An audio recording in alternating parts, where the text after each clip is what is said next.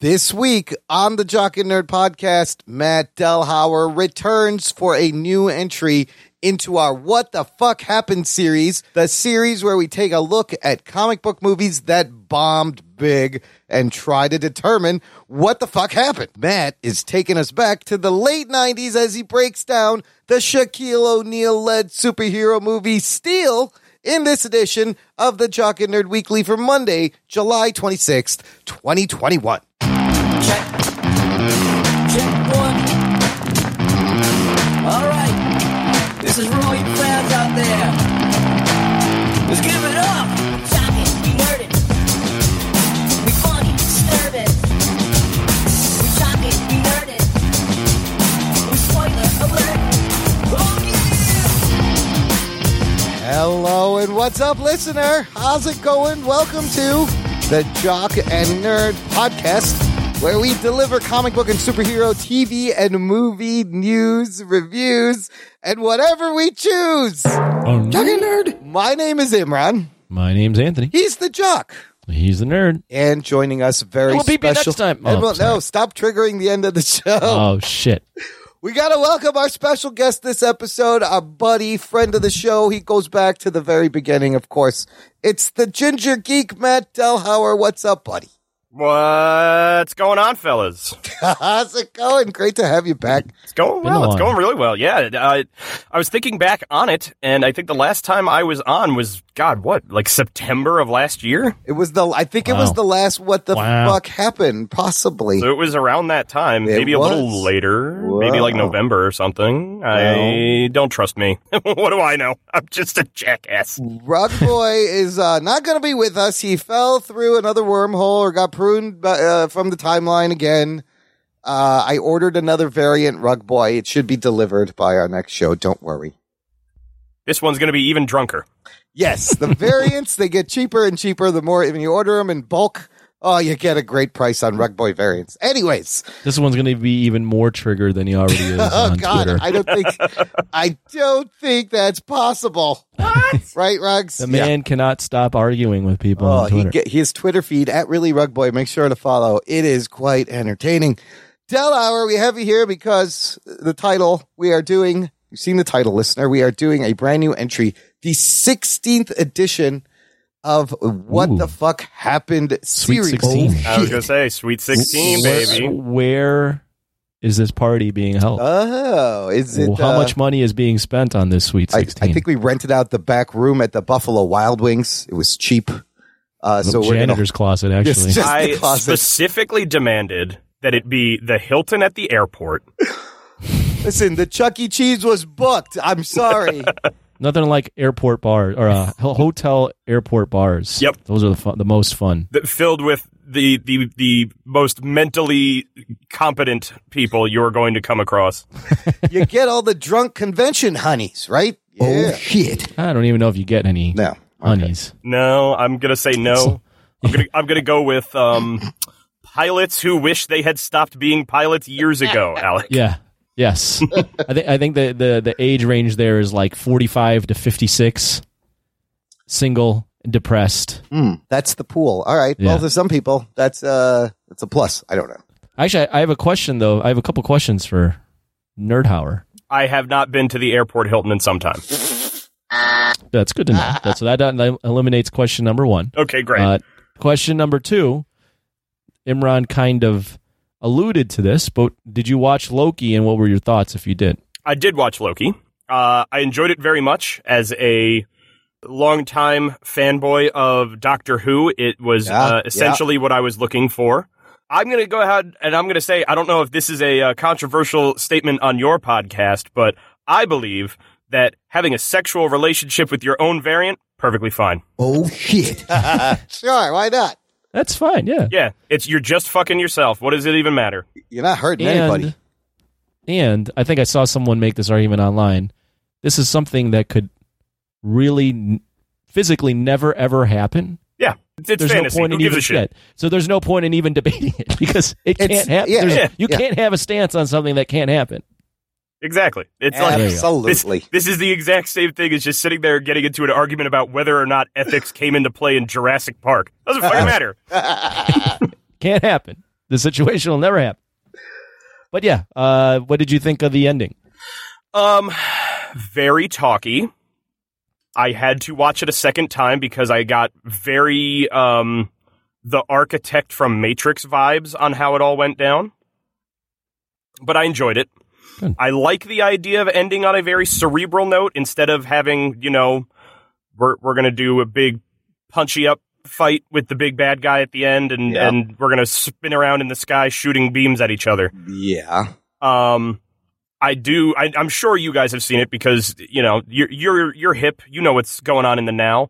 The video that was going around showing that both the WandaVision and Loki endings line up at the exact moment when Wanda breaks reality. I had a feeling something like that was happening, and yes, they line up, and it makes sense, and it's awesome. I love that. So that was really cool. Yeah, all in all, really enjoyed it. Was along for the ride. I know some people were like, "Oh, I think episode 3 was stupid" or something, but my response was, they did like a 10-minute one-shot take at the end of that episode, and that was fucking cool. It's beautiful. So yeah, ultimately, I enjoyed it. I have not had Disney Plus really upset me at all with anything that they've put out this year for Marvel. As far as Marvel? Yeah. Rate the 3 series. Which ones do you like? What order would it is it for you? Boy. It's funny because I like each one of them for different reasons. Sure. I really loved, like, WandaVision was one where I really was kind of tied into just, like, every episode. I'm like, I gotta fucking know what's going on here. I need to see the next episode because it had that mystery element. And while Loki had that a bit as well, I was more into the fantastical journey of it. Yeah. I think Loki was the best looking show. It had the most cinematic look to it. Okay. But I do also like that Falcon and Winter Soldier felt like a return to classic Marvel as we've known it throughout the past 10 years. Yeah. Which I can call classic over the course of 10 years. It's not classic. But I don't know. I would say out of all of them, I would probably put Loki top. Yeah. Okay. I would probably put WandaVision second, but it's very close with Falcon and Winter Soldier, just because Falcon and Winter Soldier, I liked what we got. I think it was a little kludgy, and I definitely think they didn't stick all of the landings at the end. Mm-hmm. Yes. I mean, at least WandaVision and Falcon and Winter Soldier, I felt had some closure at the end. Things were kind of resolved and wrapped up, and that was my only problem with Loki. I was like, oh, you gave me half a thing in the middle. You didn't write the end. Okay, whatever. All right. Yeah, well, and I will admit, at least they were willing to say right then and there, we are looking to continue this show rather than the other ones where it's like, no, this is done forever and this one's leading to a movie. Yeah, we don't know what's going to happen after this. Yes. Right, yeah. Right. All right. Cool. There you go. All right. I like it. All right. Back to Steel, you fucks. What the fuck happened to Steel?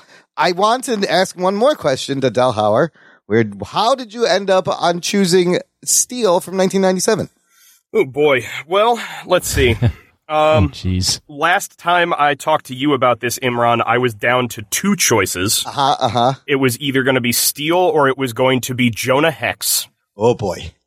And, which I guess means Jonah Hex will just have to be next, probably. Oh, no. Megan Fox in it, though. I think I finally decided on Steel because I was like, neither of these movies have a lot of information about like how or why they were made. Yeah, so I'm going to have to do a lot of work. And if I'm going to have to do a lot of work, I'd rather go with something I think is going to be dumb fun rather than just dumb. I like that reasoning, and I think you made the right choice.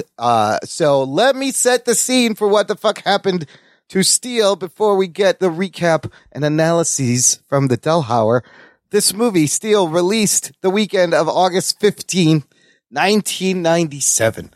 Let's all go back 24 years to 1997.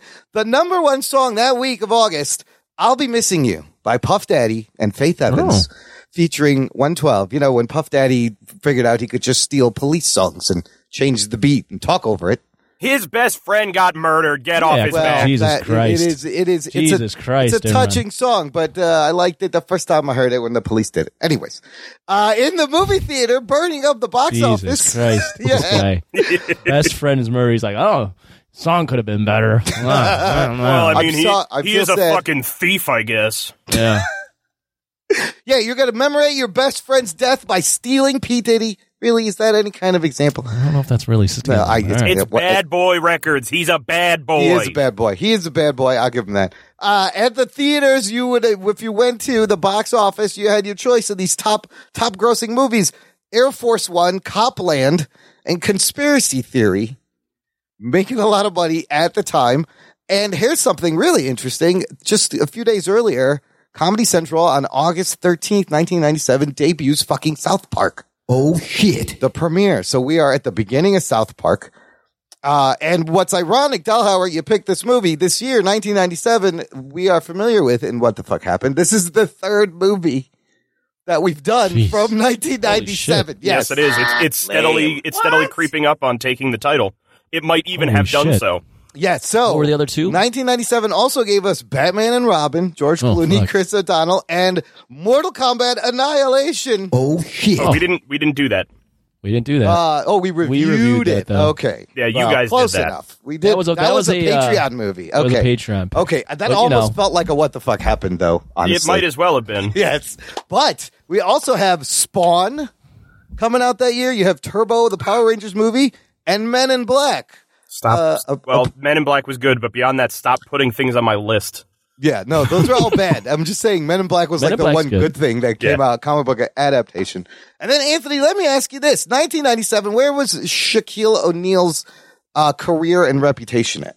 Do you remember? Can you go back? I think he was with the Lakers by that point. He was. He was with the Lakers. Shaq was a big deal. Yeah. I mean, obviously, if they had him in movies... He was a big deal. We'll touch on it later on, but yes, he was both with the LA Lakers and had just come off of playing on the 1996 men's Olympic basketball team for the U.S. That's right. All right. So, and keep in mind, and this was, Shaq hadn't won any championships yet, but he was already like probably the best center in the league, and for the NBA at least, had a ton of charisma. We'll get to what that means and translate to movies. Translate. So he's living large. It's kind of like Shaq time. I knew Shaq. Yeah, I mean, I think Kazam just came out the year before, yes, right? 1996, Kazam came out, yes. But I knew Shaq because I loved old school hip hop from the early 90s. He did an album with the Fushnikins, and he puts out a song, Can We Rock? What's up, Doc? Can we rock? And he wasn't bad, actually. With the Fushnikins, I was like, oh, Shaq's not a bad rapper. What do you know? So that was a few years earlier. So now let's also be clear, though. Yeah, Shaq's not a good rapper either. He's not good, but he was able to keep up with the Fushnikins, and very much like I'm going to touch on when it comes to acting. All right, Shaq can say words. He can say words in order, and that he memorized earlier in the day. Yeah. So the character of Steel, of course, this movie is loosely based on the DC Comics character Steel, also known as John Henry Irons' first appearance, The Adventures of Superman number 500, June 1993. This character comes out of the death of Superman at the hands of Doomsday storyline. He is one of the four replacement Superman in the mid-90s that all got their own solo comic book titles. And that was Superboy, the Last Son of Krypton, Steel, and the Cyborg Superman were until, of course, they brought Superman back from the dead. I was going to say, who was the fourth? Was it just Superman again? It was Superboy, and then one dude was called Last Son of Krypton. Oh, see, I thought Superboy, Last Son of Krypton was like the full name. I was like, oh, damn, that's actually a dope title. They split that up. It was two different people. Steel, created by Louise Simonson and John Bogdanove. Louise Simonson, married to Walt Simonson, does amazing Thor runs, amazing work in Marvel and DC. On Rotten Tomatoes, this movie is sitting at a healthy 12%. Not the worst. 3.2 out of 10. Not the worst. It's still not the worst we've done. There's 11 points, below it. And here's where it gets really quite embarrassing. The budget of this movie, $16 million they paid to make this movie. Opening weekend, it makes $870,000. It finishes its domestic entire theatrical run at $1.7 million. Wompy John. Oh shit. Wow. That is alarming and shocking. The movie, written and directed by one Kenneth Johnson. Branagh? What? Not No? Kenneth Branagh. That's a Kenneth different. Branagh. That's a different Thor movie. Now that's a swerve. Kenneth Branagh by Steel would have been great. Kenneth, Can you imagine? That's been All awesome. the Dutch I was angles. going to say so many Dutch angles. This one had some Dutch angles. They were trying. But Kenneth Johnson, most known for writing, he wrote on The Bionic Woman back in the 70s, The Incredible Hulk show in the 70s.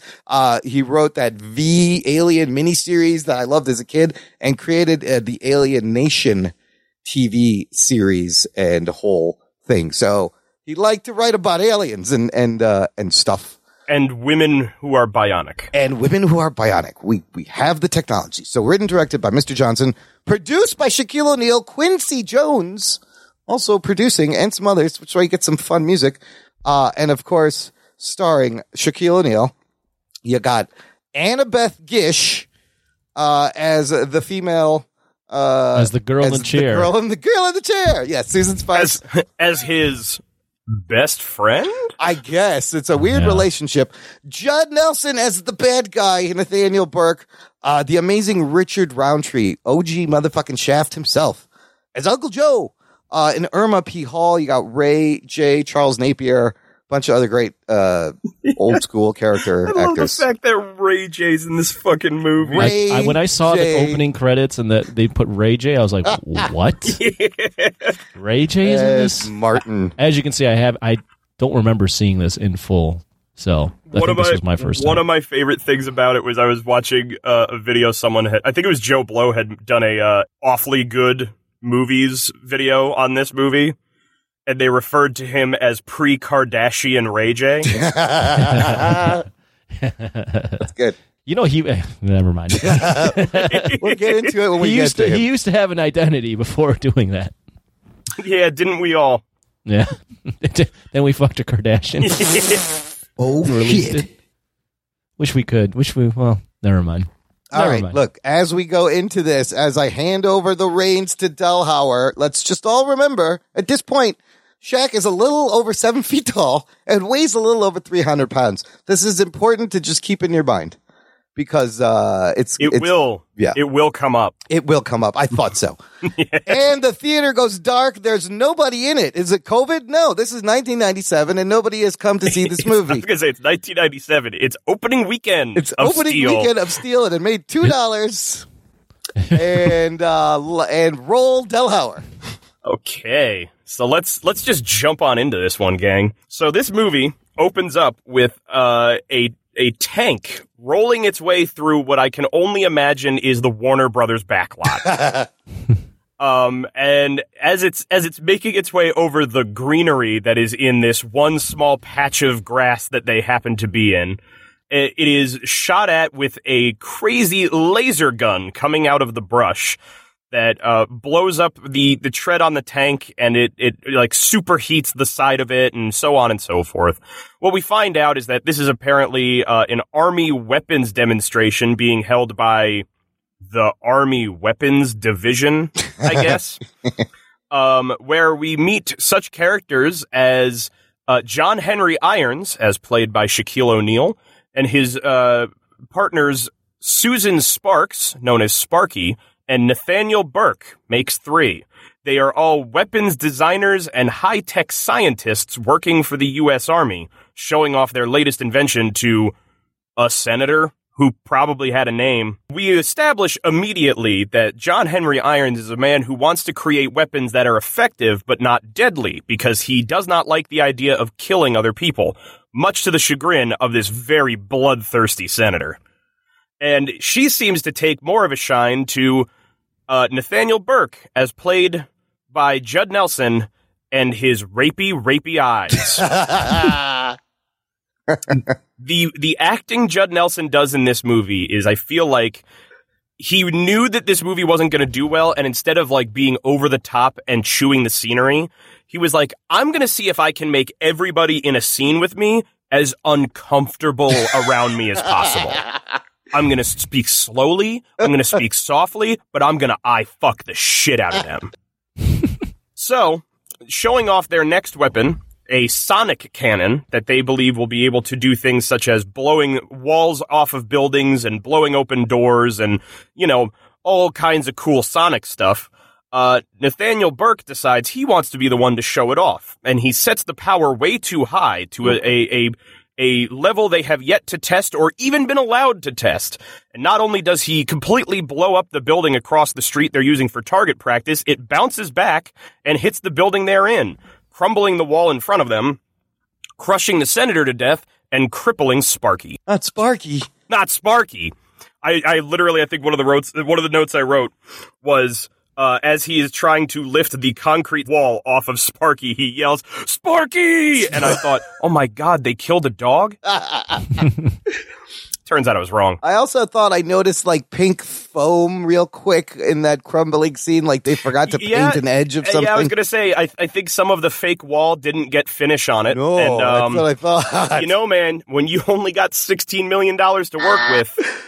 Hey, some things don't get painted. What are you going to do? You're going to lose a few things in the edit. That's a healthy budget, by the way. I mean, even for the time. Oh, yeah. Now, this is the first scene where we get the idea that John Henry Irons is superhumanly strong. And you could initially try to write this off as being adrenaline in the moment to try and save his friend. But it will come back. Yes, it does. It's confusing. They hold a court-martial in which John Henry Irons testifies against the fact that Nathaniel was absolutely responsible for the death of a senator and crippling a fellow soldier. And apparently the army decides to just let him go home. That's it.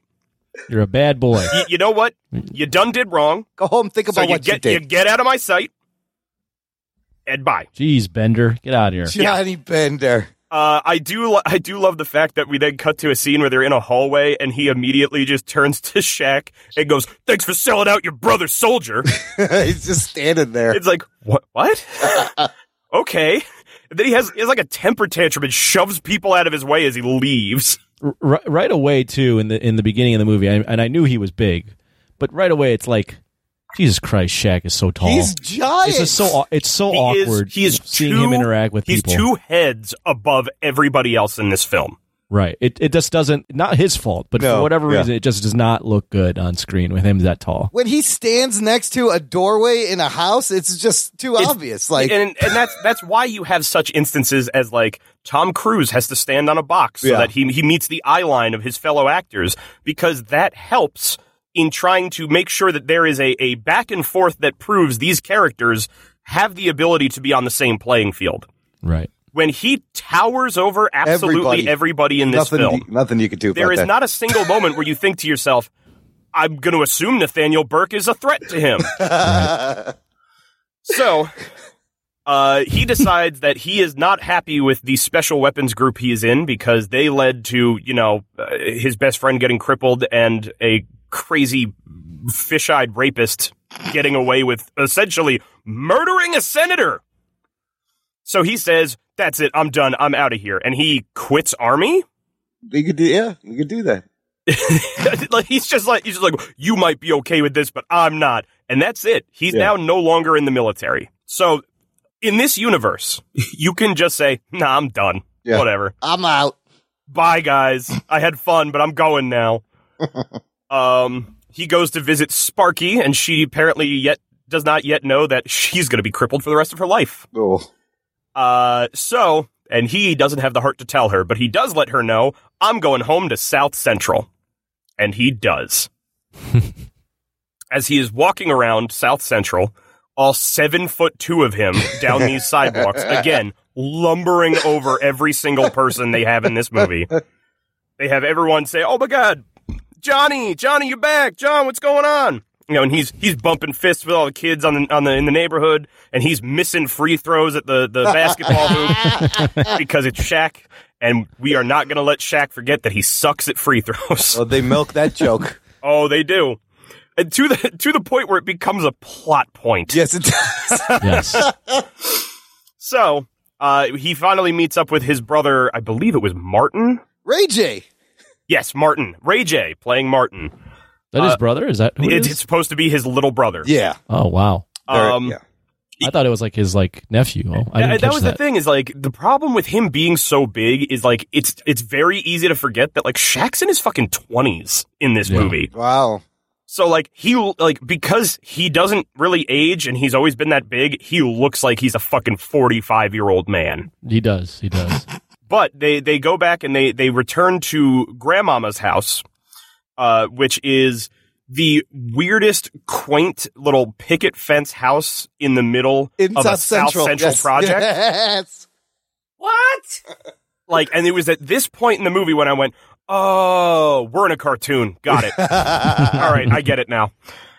And so they go in, they get yelled at because they were being too loud, and now Grandmama's souffle just evaporated on itself. He finds out that the gangs in the neighborhood have been bugging Martin and trying to get him to join up with one of the gangs. And he's not happy about that. But lucky for him, that never comes up again in the movie anyway. Instead, he gets himself a job at a steel mill, where apparently it is perfectly normal to have a couple of fly honeys in their good clothes walking around with hard hats on, because that's how they work at a steel mill. I caught that and I was like, these women would never be working in a steel mill. They are in short shorts and a tank top walking around a fucking steel mill. Is the steel mill in South Central also? That would maybe explain it. I don't know. Apparently, but at the same time, I'm talking fucking OSHA regulations here. Yeah, no, there's molten metal, ladies. What are you doing? Their hair's not even tied up. They're not wearing safety goggles. Fire hazard. Also, like the implication that Shaq is this big stud, like, he's been a lot of things throughout his career, but no one's ever been like, man, Shaq, good-looking guy. Shaquille O'Neal is not a sex symbol. Never voted sexiest. And that is probably I think that's the weirdest problem, is that they had this scene in here just to be like, all the women want John Henry Irons. Right. Doesn't really. And yet, don't buy the only women we ever see him interact with beyond this is an ex-girlfriend who, spoiler alert, dies in like the next two scenes. Sparky, who there's never actually like a full-on relationship with, because WB was not going to sign off on an interracial couple. Oh, no, they weren't going to do that. And then his grandmother. Yeah. Right. And that's it. So apparently we needed this one moment so we could be like, yeah, women find him hot, but not hot enough for it to be part of the story. So while he's working at the steel mill, it turns out, by some stroke of weird luck, Nathaniel Burke is also from South Central? Oh, that's interesting.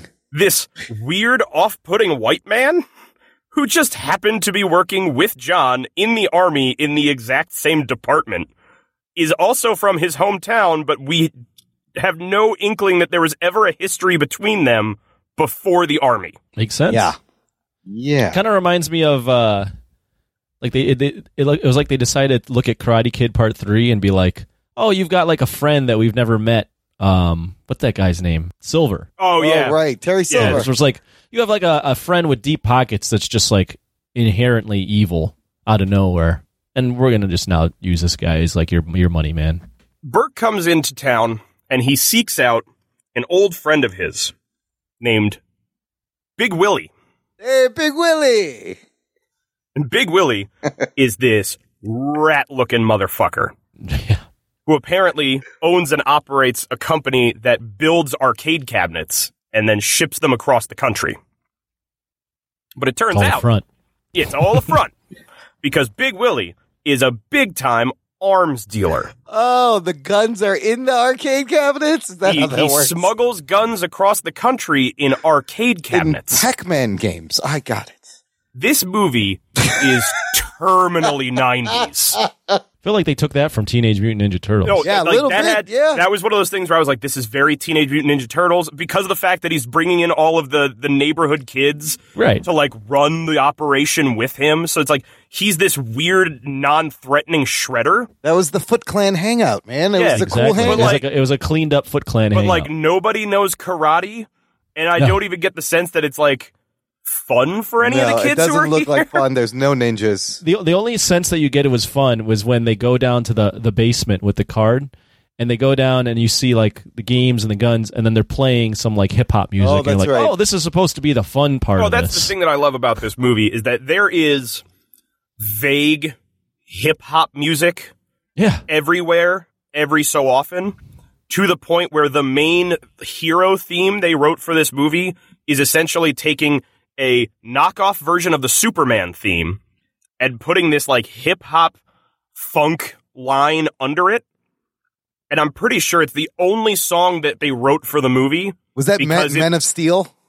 I'm assuming it is because it plays constantly. Dude, that soundtrack was kind of big, I think. That song had Ice Cube, KRS-One, Be it's Real. Not that. It's not that one. It's literally the score, like the main score theme that they wrote for it. Yeah. But yeah, and it's I literally think that they only had the money to be like, we need you to give us a theme song for this movie. And you're also wondering, are they going to reference Superman at all at any point? I wonder. And then they do in the weirdest way, but we're not there yet. Yeah, Imran, We'll get to it. Okay. Sorry, he's talking Grandma about the wants music. to be a French chef. Move on from that. Yeah, that's What's another with running the joke. The souffle? souffle. Quiet, my souffle's going to deflate. I love the fact that this movie is filled with ADR exposition, where apparently the studio, I guess, just felt that there were points where kids are not going to understand what's happening in this movie. So you'll just suddenly have something like, it'll come up later on when we get into it, but it's like during one of the moments where there's like a big bank robbery scene, the guys who are robbing the bank go running up to the bank, and you just hear one guy go, "Yeah, we're getting in this way." We need a line here to explain this. I'm like, yeah, we fucking get it, man. You made a big show of it. Anyway, Burke, apparently, while setting up his plan, he's decided what he wants to do is he basically blackmails Big Willie into funding his ability to recreate these super weapons from the army. And then they're going to sell them off to a bunch of terrorist organizations and gangbangers so they can make millions of dollars. Solid plan. Which, I mean, yeah, it's a pretty decent villain plan. Yeah. But he also has this very weird moment where he says that there's one specific person he wants to recruit in on this. So apparently he knows everything about John's family because he is actively trying to recruit his little brother into their arms dealing gang. Yeah, that's weird. Yeah, that whole, you'll probably touch on it, but that whole weird, like, recruiting the little kid. I didn't know what was what they were getting. It didn't go anywhere. Is the problem? It never paid off. We just kept seeing that little kid go with him after he'd be like, "You want to see something cool?" And they go away, and then you'd never see what they talked about. Yeah, well, that's probably for the best. The worst part of it, I think, is that when he first meets Martin, and like his friend brings him in, he's like, "You're Martin. I've heard a whole lot about you." He's like, "Yeah," and he's like walking away with him. He goes, "You could call me the man." I'm like, that is not even subtle. You have literally just decided that your white villain in your black superhero movie actively calls himself the man. There are some amazingly bad lines I didn't catch that, in here. actually. That's funny. I do remember I that had now. to go back and put on the subtitles because I was like, there's no way he said, "Call me the man." Judd Nelson's just riffing. Probably. But we get like a time jump at this point because this movie doesn't have time to kind of like let anything marinate. No. So we got an hour and a half. Yeah, we've got 90 minutes tops to fill out what we're doing here. So immediately after Burke is able to get Big Willie to let him in on everything, he suddenly has a prototype built of this gun. And they go to test it out, and the guy who goes to test it, it blows up in his face and like destroys his eye. And so one of Big Willie's lieutenants, she's not about this. She hates that this happened and is basically telling Burke, "You're running wild down here and you don't care if anybody gets hurt." And then they point out, they're like, "Yeah, but the gun works." So he's allowed to keep going on with his building of this gun. And she vaguely threatens that, "Oh, well, you say accidents can happen. Well, they can happen to you too, Burke." So he decides to cut the brakes on an elevator with her in it and kill her. Yes. This scene is amazing because they never cut to like the inside of the elevator. You just see it fall. They don't from have like, that money, Imran. I know. It's so funny. You just see them from above and below. Never inside. I do love that when the elevator car crashes to the basement floor, it explodes out of the door so that the janitor has to like do a Pratt jump over his fucking mop cart as it just explodes behind him. Did somebody put explosives in the elevator also? Yeah. Look, honestly, maybe. Yeah, he probably did. I love that he just had the time to just sneak up to the elevator. He set all this up. He somehow rigged all of this up to a remote control that was like a key fob. Right. Yeah, the tech in this movie is just amazing. But they finally get their working prototype gun. And he also gets his black butler now. Yes. Oh, yeah, Spencer, who's got that weird, deep, high voice. It's like deep and high at the same time. It's very strange. The deep, like, devil from Legend voice. Yes, it's amazing voice. But yes, so he gets his second in command, and they now have their working prototype gun. So their plan is now what they're going to do is they're going to send a bunch of gangbangers out with this, as well as with a super modded out Humvee, so that they can use these weapons to pull off a bank heist. Right. So they drive up next to the bank. They use the sonic cannon to blow all of the windows and the wall for the bank out. And then they use the laser gun to cut a big hole into the vault.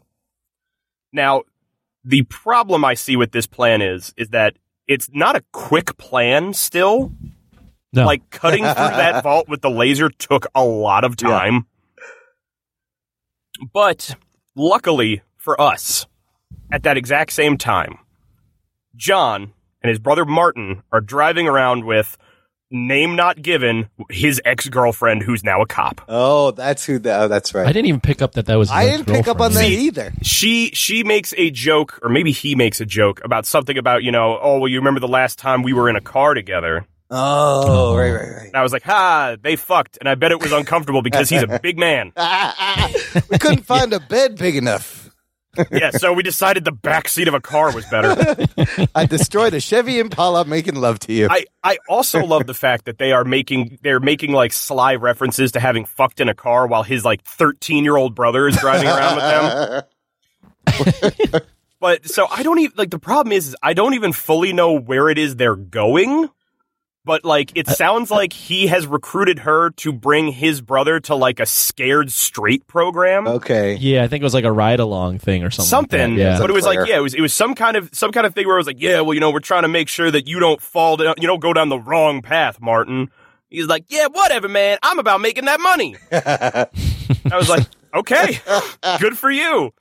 I think the line of it was, why should I learn when I can earn? There's some great lines in this movie. And they had talked about how he was getting a legit job working at the, arcade factory. But anyway, and John's like really proud of him. He's like, "Oh yeah, good for you, man. Like, getting a legit job." Yeah. And you're like, "Ugh, John, you don't even know." Anyway, the call comes in on the radio that there's the robbery is happening, and so his ex-girlfriend decides, "All right, we're going to respond to this call." And I was thinking, the fuck do you mean you're going to respond to this call? I mean, yeah, you've got the Jolly Green Giant in the fucking front seat, but you've also got a 13-year-old kid in the back, and you're going to go pulling up on an armed robbery? Yeah, that's probably not a good idea. What a coincidence, though, huh? Oh, yeah. So they get to this robbery scene, and a few other cop cars have also arrived, and the bank robbers are now using the high-tech laser guns to fire Roman candles. They are Roman candles. I was trying to figure out what I would call that. Yeah, it was like a firework, but Roman candles. It's literally like I think when you see the gun shooting, it's like CGI, but when they show it like flying at people, it's literally like they just lit Roman candles off on set and aimed them at each other. But they had a lot of fun. Well, I love too that these Roman candles or whatever, these are supposed to be like high tech weapons. Yeah. And these hit these cops, and I'm pretty sure they fucking die.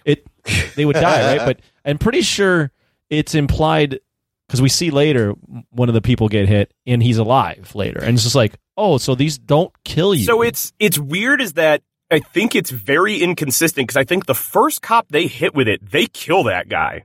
Mm-hmm. Like he gets dropped to the ground, and he's not getting up. Mm-hmm. So I mean, maybe he's just stunned or knocked out or something. But while the ex-girlfriend shows up, she and both Martin and John run out of the car, and John immediately goes running into the line of fire to check on this cop. Well, first off, not only that, but Martin gets out of the fucking car, and you're just like, Martin gets out of the car, stands on the sidewalk, and nobody does anything about it. Well, you're just like, this is the dumbest motherfucking teenager ever. Why are we doing this trope of the kid being this dumb? That was the other problem, was that, like, not only is he a dumbass teenager, but the fucking police officer that he is currently, like, in the care of reacts absolutely in no way to the idea that he has just gotten out of her car during a fucking armed robbery and a gunfight. You think she'd be like, you guys stay in the car? Where Nothing. was he going? Right, what was he going to do? I guess he wanted a better look. But anyway, so John goes running out into the fucking line of fire. Now, I'll give him this much. Boy is Army, so I could immediately buy that he would do this. Sure. To go check on the one cop. Martin gets out of the car because we need him out of the car for the next moment when the ex-girlfriend decides she's going to go pull her cruiser up in front of the Humvee to block the escape of the robbers. The robbers, however, decide to just plow into her fucking car with the sonic cannon and completely flip it over. And not only does it flip over on its roof, it's now on fire. Because this is Grand Theft Auto. And when you flip your car over, it catches fire. But now John is starting to notice, I recognize the weaponry that's being used here. Those are my weapons. The fuck is going on? I wish they had allowed him one precision F strike in this movie. And it would have been in this coming moment that I will explain. As the robbers are getting away and John is pulling his ex-girlfriend's now dead body out of her police cruiser, Jesus. He looks over and they realize that one of the bank robbers didn't make it out of the bank yet, and his boys left him. So as he comes stumbling out of the bank to see, oh, there was a gunfight and explosions, and now there's this big fucking dude staring me down from across the street. And they do this zoom in on Shaq's face as he's looking over his shoulder at him, and he just says, "It's on now." Yeah, there you go. That's the Shaq catchphrase right there. From this, one of them, it's on now. That was fantastic. That was great. And listeners, I'm going to tell you right now, it was not on. No, it was barely on. No. Hardly on at all. This is one of the worst chase scenes you'll ever see. Now we are going to get into the 10-minute It's the long foot scene. chase scene in which John Henry Irons tries to run down this bank robber down an alleyway, over fences, and through a train yard. Wow. A slow-moving train yard. And this is one of the points in the movie where I'm like, you would think a big guy like that, like he could move pretty quick. He probably can, but when you're filming that guy run, it just looks so and fucking you're filming awkward. it over and over and over again. He's getting tired. And so slow. And you've got him in like fucking size 18 Timbs. He's not gonna move quick. No, he's I'm not doing moving this quick. run twice, and that's it. Now, this is where the whole concept about Shaq's height and weight comes into effect. Yes. When they were making this movie, they ran into a major problem. Yeah. That production could not find a stunt double that could realistically double for 7'2", 300-pound Shaquille O'Neal. So Shaq had to do all of his own stunts in this movie. God, Well, and didn't they only had like a few weeks to film with him because of all his commitments, They had right? 5 weeks to film with him. Jesus. Because he was in the middle of going to, I don't even remember where it was that they had the 96 Olympics. Yeah, he was in the one that was in Atlanta. It was in Okay, Atlanta. so That's right. he had to leave to go to Atlanta for the 96 Olympics, and when he came back, he was in the midst of training with the LA Lakers for the upcoming season. And that was going to be in Hawaii. Oh, And that was- right. So apparently, when it came to that, he read the entirety of this script once before he left for Atlanta. And then by the time he came back and he was getting ready to actually shoot, he apparently had been working with an acting coach. Oh, he did he? Well, here's why. By the time they were ready to shoot, he had memorized all of his lines. Wow. That's it. That's the acting coach. Can you remember this?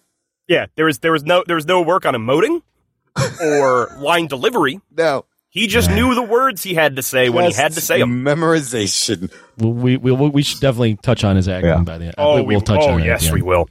Back to the foot chase. He's still going. It's still going. We were watching the I movie. was going to say it's still going, even if you guys are watching along with us. Yeah, the kid's not running very fast. He's either, not which running. Is hilarious. Well, they both jump. They both climb the barbed wire fence. Yes. And the barbed wire is not acknowledged that they both just climbed over this barbed wire. They never show you. They just wait a I minute. also love How the did they guy. do that? There's the guy who's working in the train yard who sees the bank robber hop the fence and is running over. He's like, hey, this is a restricted area. Hey, you can't be doing that. And so the moment he gets over the fence and the guy gets near him, bank robber fucking sucker punches his ass out and drops him on one of the train tracks. Yep, as the train is approaching. So, of course, now, good boy John Henry Irons, when he gets over that fence, and it takes him some time to get over that fence, he has to go pulling this guy off the track just before a slow-moving train car crushes his head. Well, it would have been a much better... You've already established that Shaq, John Henry Irons, is strong.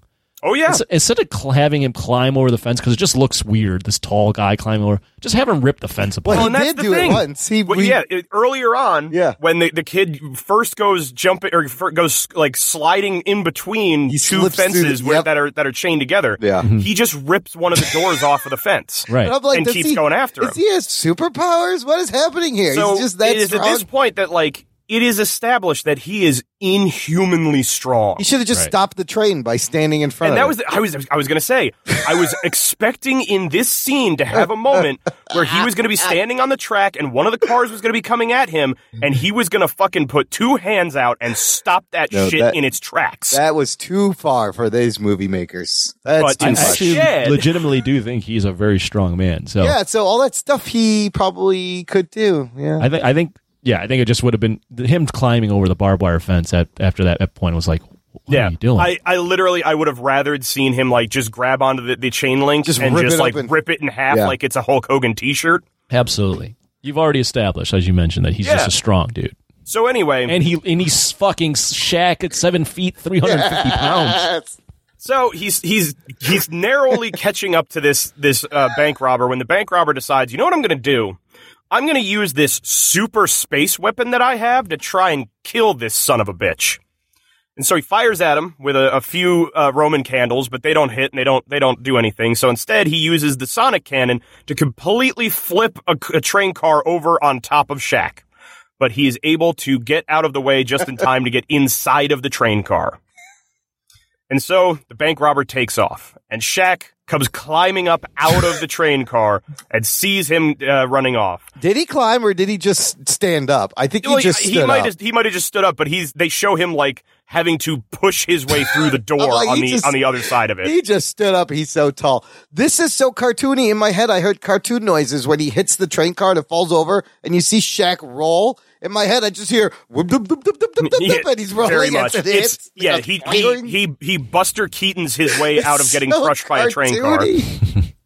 And so the kid takes off at a run, and Shaq sees him taking off and is just like, damn. But then the next scene, the kid is at a loading dock for some factory, and Shaq appears out of the goddamn shadows. And grabs him and pushes him up against the wall and wants to know, where'd you get the weapons at? The kid won't tell him, and one of his buddies finally comes back and shoots Shaq with one of the laser guns, knocking him to the ground. And I hate to inform you, listeners, but it turns out that it was not on this evening. It was not on at all. That was a scene where I'm like, these weapons suck. That was the thing, I was so convinced that they were killing the cops with the guns that when they shot him and he was just like, ugh, and falls over and just lays there, I'm like, so did he have it set to stun? These are just stun guns. Well, they have LED lights on and fucking switches you could buy a Radio Shack. Shaq's not even wearing anything. He's not even wearing a t-shirt. He's not wearing the steel thing yet. No, it was a t-shirt. What is the point of building the suit? This shit didn't hurt you. Yeah. That's a good point. I thought it was going to be on Shaq. So that is also the point when we meet my favorite character in this whole fucking movie, and that is Slats, the leader of whatever street gang they're pretending these people are a part of. Yeah, well, they can't use red or blue, so they went with purple. It's purple gang colors. They went with. They can't be let's just blood or combine Crips. red and blue and get purple. Well, if they shot in South Central and they're wearing fucking blue and red, they would have had other problems. Right. So they just combined the colors. Well, and we'll get into the problems they ran into when it came to filming in South Central. Yeah. After this has happened, we then get to a moment where Shaq is on a payphone out on the street talking to his former commander in the Army, Colonel David, played by Charles Napier. Now, if you don't recognize that name, you will recognize his face as the guy who plays the Colonel in everything. He's the guy who's always in Rambo, in Silence of the Lambs. He is always in a position of authority with some sort of like military or police background. This man always plays somebody who knows the codes to drop the bomb. Dude, Murdoch from Rambo First Blood Part 2. That's where I remember this guy's face from. He's on the phone essentially demanding to know how it was that this street gang stole top secret Army weapons. And Colonel David is letting him know that all of our weapons are accounted for. They couldn't possibly have stolen them from us. And Shaq gets angry and he hangs the phone up so hard it rips the entire phone out of the box and it falls to the ground. And I need everyone, if you can find it, please find this scene. Because it includes one of the greatest reactions from an extra in a movie I have ever seen. There is just one white guy walking down the sidewalk who stops at his tracks the moment that Shaq does this. And as Shaq walks out of frame, this guy stands frozen in fear, staring at the phone. We literally just talked about how he's like superhuman in some scenes, and then some other scenes are like, why wasn't he more superhuman? It's like he can't possibly be bothered to be superhumanly strong when it's needed, but he'll fuck up your payphone. He decides that if he's not going to get an answer from the Army, because apparently the Army is hiding something from him, instead what he's going to go ahead and do is he is going to go and he's going to find the street gang that did this. It's literally the next day after the robbery. And he gets Martin to tell him who the gang is based on their colors. I did not write down the name of the gang. It doesn't fucking matter. No, it doesn't. And here we go. He tracks them down to the pool hall that they hang out at, where he confronts Slats, the greatest fucking character in this movie. You got to be evil if you have an eye patch. My guy has an eye patch. Half of a diamond grill of teeth. Oh, that's right. Yeah. And he's wearing a fucking S&M harness for no reason. This dude fucks. So he shows up at the pool hall demanding to know where it was that they got the weapons. Slats is telling him, ain't got no weapons, man. And don't come around here anymore asking any of your dumb questions. And so he goes to try and get pushy with one of the other guys. They all pull knives and guns on him. He backs up, but he decides to break one of their pool cues in half with one hand to let them know he means business, because, they're going to be seeing him again. And he storms out of the pool hall and shoves some random guy on the sidewalk out of the way. I remember that guy had to do with like, anything. what the fuck did that guy do? Yeah. That guy's not even wearing purple. He's just some guy. He's just walking by. Get the hell out of my way. Like, hey, what did I do? Watch where you're going. So, oh my God. At this point, another point. At this point, yeah, you're like, Shaq was clearly there at the crime scene. You know, he's not like, he's very recognizable human being. Yes. He just came down to your pool hall and like threatened you. You guys should just kill this man. Yeah. just shoot him right there. It's one of those things where it's one of the amazing things that you get in these types of movies, where it's the weird plot armor of villains who for some reason are not going to stoop to murder when it comes to the main character. Right. Where it's like, you have established these guys are hardened criminals who will rob banks with super lasers and shoot the police. Right. But when some big dumb asshole comes knocking on their door going, where'd you get those guns from? They don't do anything. That you're like, nah, man, I'm going to let him walk away because I don't think he'll ever try to cause trouble here. Oh, it gets worse. I'll get into it. Oh, yeah. So, the truth be told, there's very little that goes on with Burke throughout, like, the rest of this movie until we get to the end. Right, yeah. Yeah, he's just making guns. Every so often, we find out that there are more and more weapons being made, that they are building a website, that he has finally gotten Martin to come in. And we're alluding to the internet as his awful place. I love my favorite. My favorite was the line when he looks at Big Willie and he goes, "What about our website?" And he goes, it'll be another week before it's online. I was like, oh, the 90s. Yeah. It's going to take you a week to build that website? Dude, they can't even be that complicated. You've got GeoCities. It's one HTML page with a table, man. Just get it up. But he's basically planning out that there's going to be a second big showing of what they're going to do with these weapons. At one point, Slats calls him to tell him, like, oh, yeah, this big, dumb guy came around asking where we got our weapons. Is he going to be a problem? And Burke just tells him, no. Don't worry about him. Don't worry about him. He won't come back. It's not a thing. He goes, okay. And then also, I don't know if this was in the script or if the actor, Hill Harper, made a character choice that Slats doesn't eat pork. Oh, yeah. That line but is he will hilarious. eat turkey when he's told that a hot dog is a turkey dog. It included one of my favorite lines, because apparently after they did the heist, he and his boys bought a bunch of gold jewelry and new clothing when he went to go meet up with Burke about, don't worry about John Henry Irons, and we're going to need you boys again soon for another job. He's like, great, what does it pay? A lot. Cool. And he tells him, essentially, like, it's like Goodfellas. He tells him, like, don't be spending that money. Right. Don't go buying yourself, like, fancy jewelry. And so he tells him, you got to be smart, and you can't underestimate your enemy, he says, while he tells him, don't even bother worrying about John Henry Irons. And then tells him, you should eat the hot dog, Slats. Don't be the hot dog. Yes, that's one of my favorite and lines. Walks away. He goes, eat the hot dog. Don't be the hot dog. I'm like, that's just solid advice right there. Yeah, it's a good one. John has decided he needs to do something about this, and if the army's not going to do anything, and if he can't get the answers out of the gang by asking forcefully, I guess, he's going to need another plan, and that plan means he's going to need the only other person that knows about these weapons. He needs Sparky. Sparks.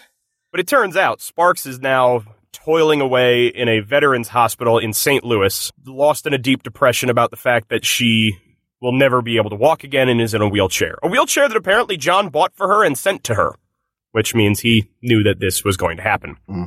She has stopped writing to him, apparently, maybe not even reading his letters. I find it funny that he was apparently writing to her, but he needed to have the hospital that he thought she was in tell him that she transferred to a different hospital. St. Louis. And so he flies out to St. Louis, and he tries to talk her into helping him, but she's too gone in her self-pity, so he Superman punches a window open. Why are you breaking windows, Shaq? Come on, this is property destruction. Because those windows were dirty. So now you can see outside properly, but it doesn't matter if you can see outside or not, because he's going to kidnap this woman.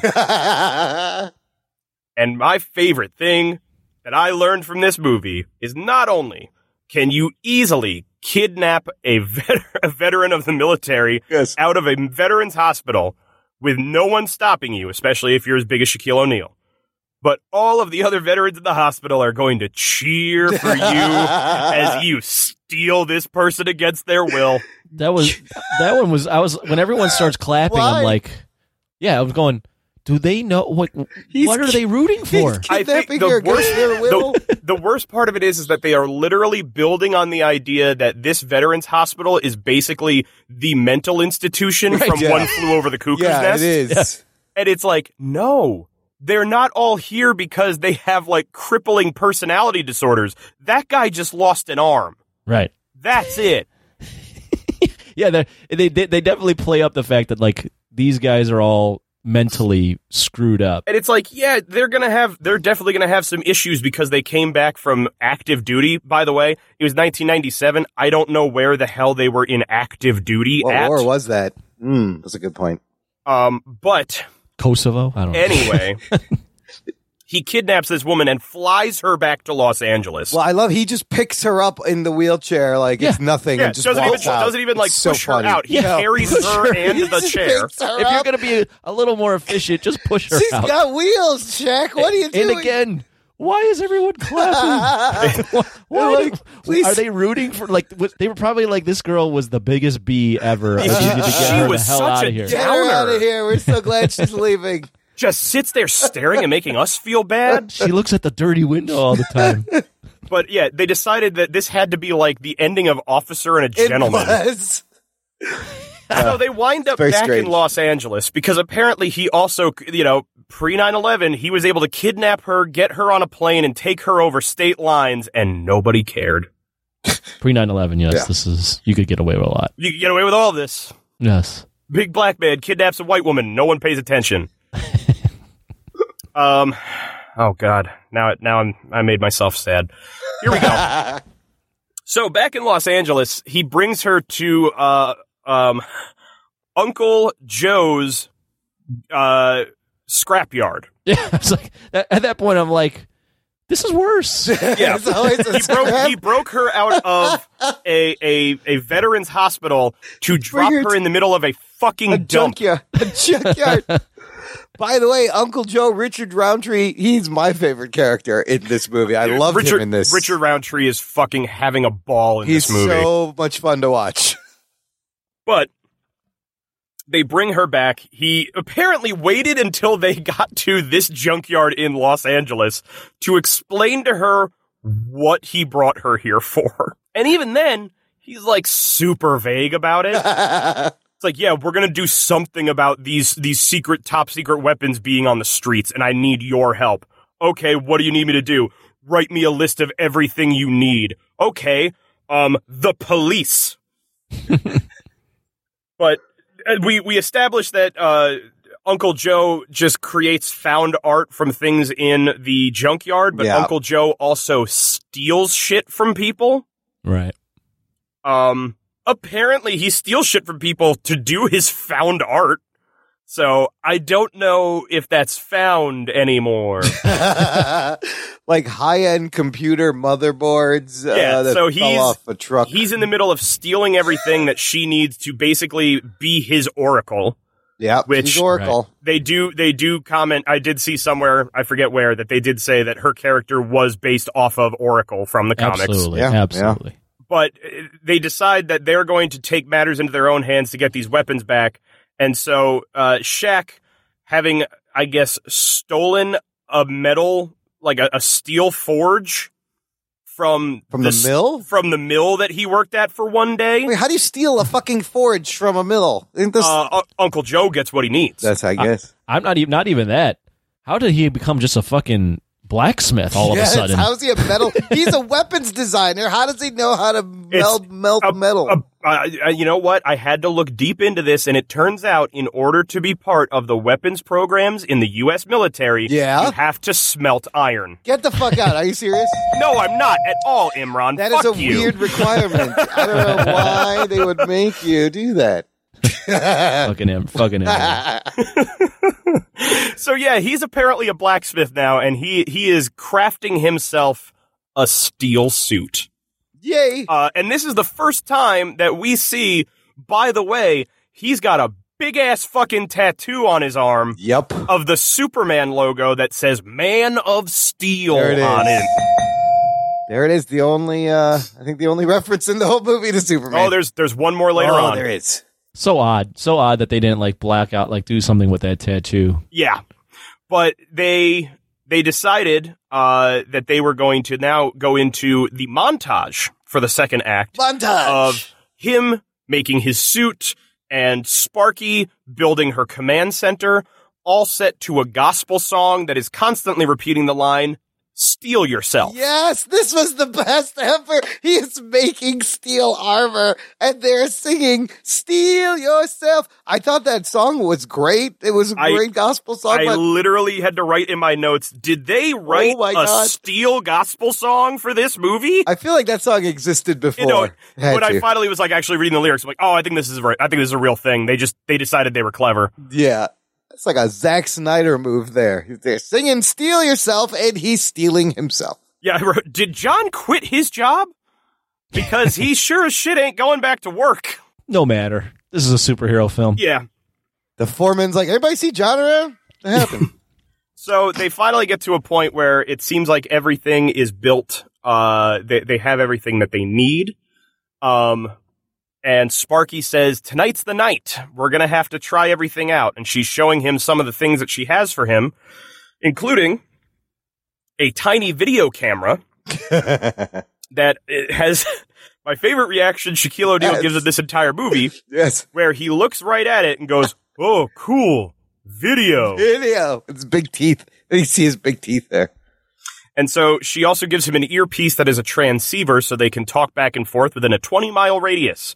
Now, I said to myself, they made sure to tell us the radius of this because at some point he's going to wind up outside of a 20-mile range. And does he? Not once. No. Nope. There's no point in mentioning the 20-mile radius. Doesn't matter. That detail never mattered. No. But he decides, okay, well, if everything is ready and tonight's the night that we're going to try it out, then I have to craft the last piece. And by which he means he just has to take his helmet out of the forge. And they really want that helmet to be a big fucking deal when they reveal it. And when they reveal it, it's just this red hot molten piece of fucking metal. So you can't even really tell the shape of it.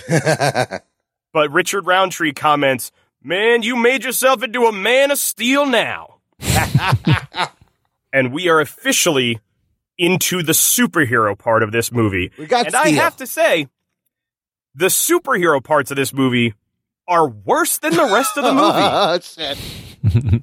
Lame. Somehow, this superhero movie is more fun when the superhero's not doing his superhero thing.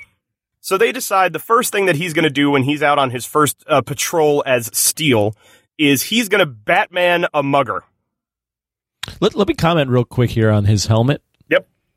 He looks like that helmet. He looks like the Undertaker when the Undertaker broke his face in like 1997. He absolutely does. Or 96 or whatever that was. My other favorite thing about that helmet is that this is supposed to be a suit he forged out of steel.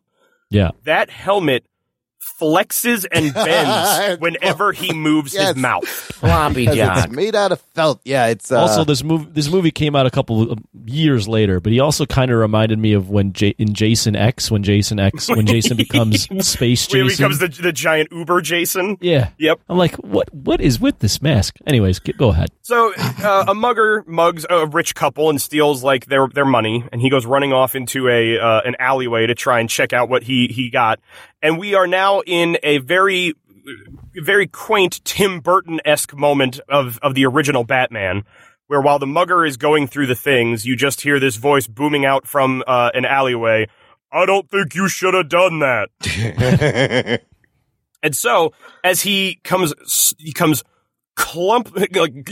cludging his way out of an alleyway through this random steam vent that's coming up out of the grates, we get to see the steel suit in all of its glory.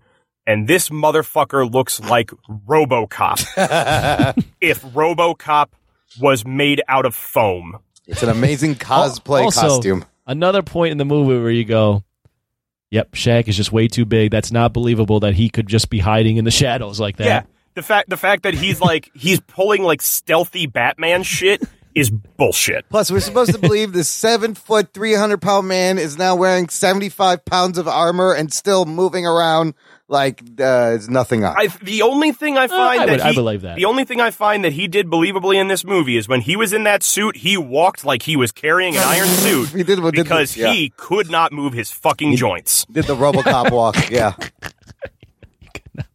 So he bullies this mugger. He takes the money back and he leaves him like hanging from his collar 8 feet off the ground in the alleyway. I love that the guy's hanging, right? Yeah. And there's like an arrow in his jacket and he can't like reach the arrow. Well, it's like he can't reach to the arrow, and apparently the fabric of his shirt doesn't tear when his entire body weight is hanging from it. Yeah, both things. There's something wrong with both because you could clearly grab the arrow out of your fucking. Absolutely.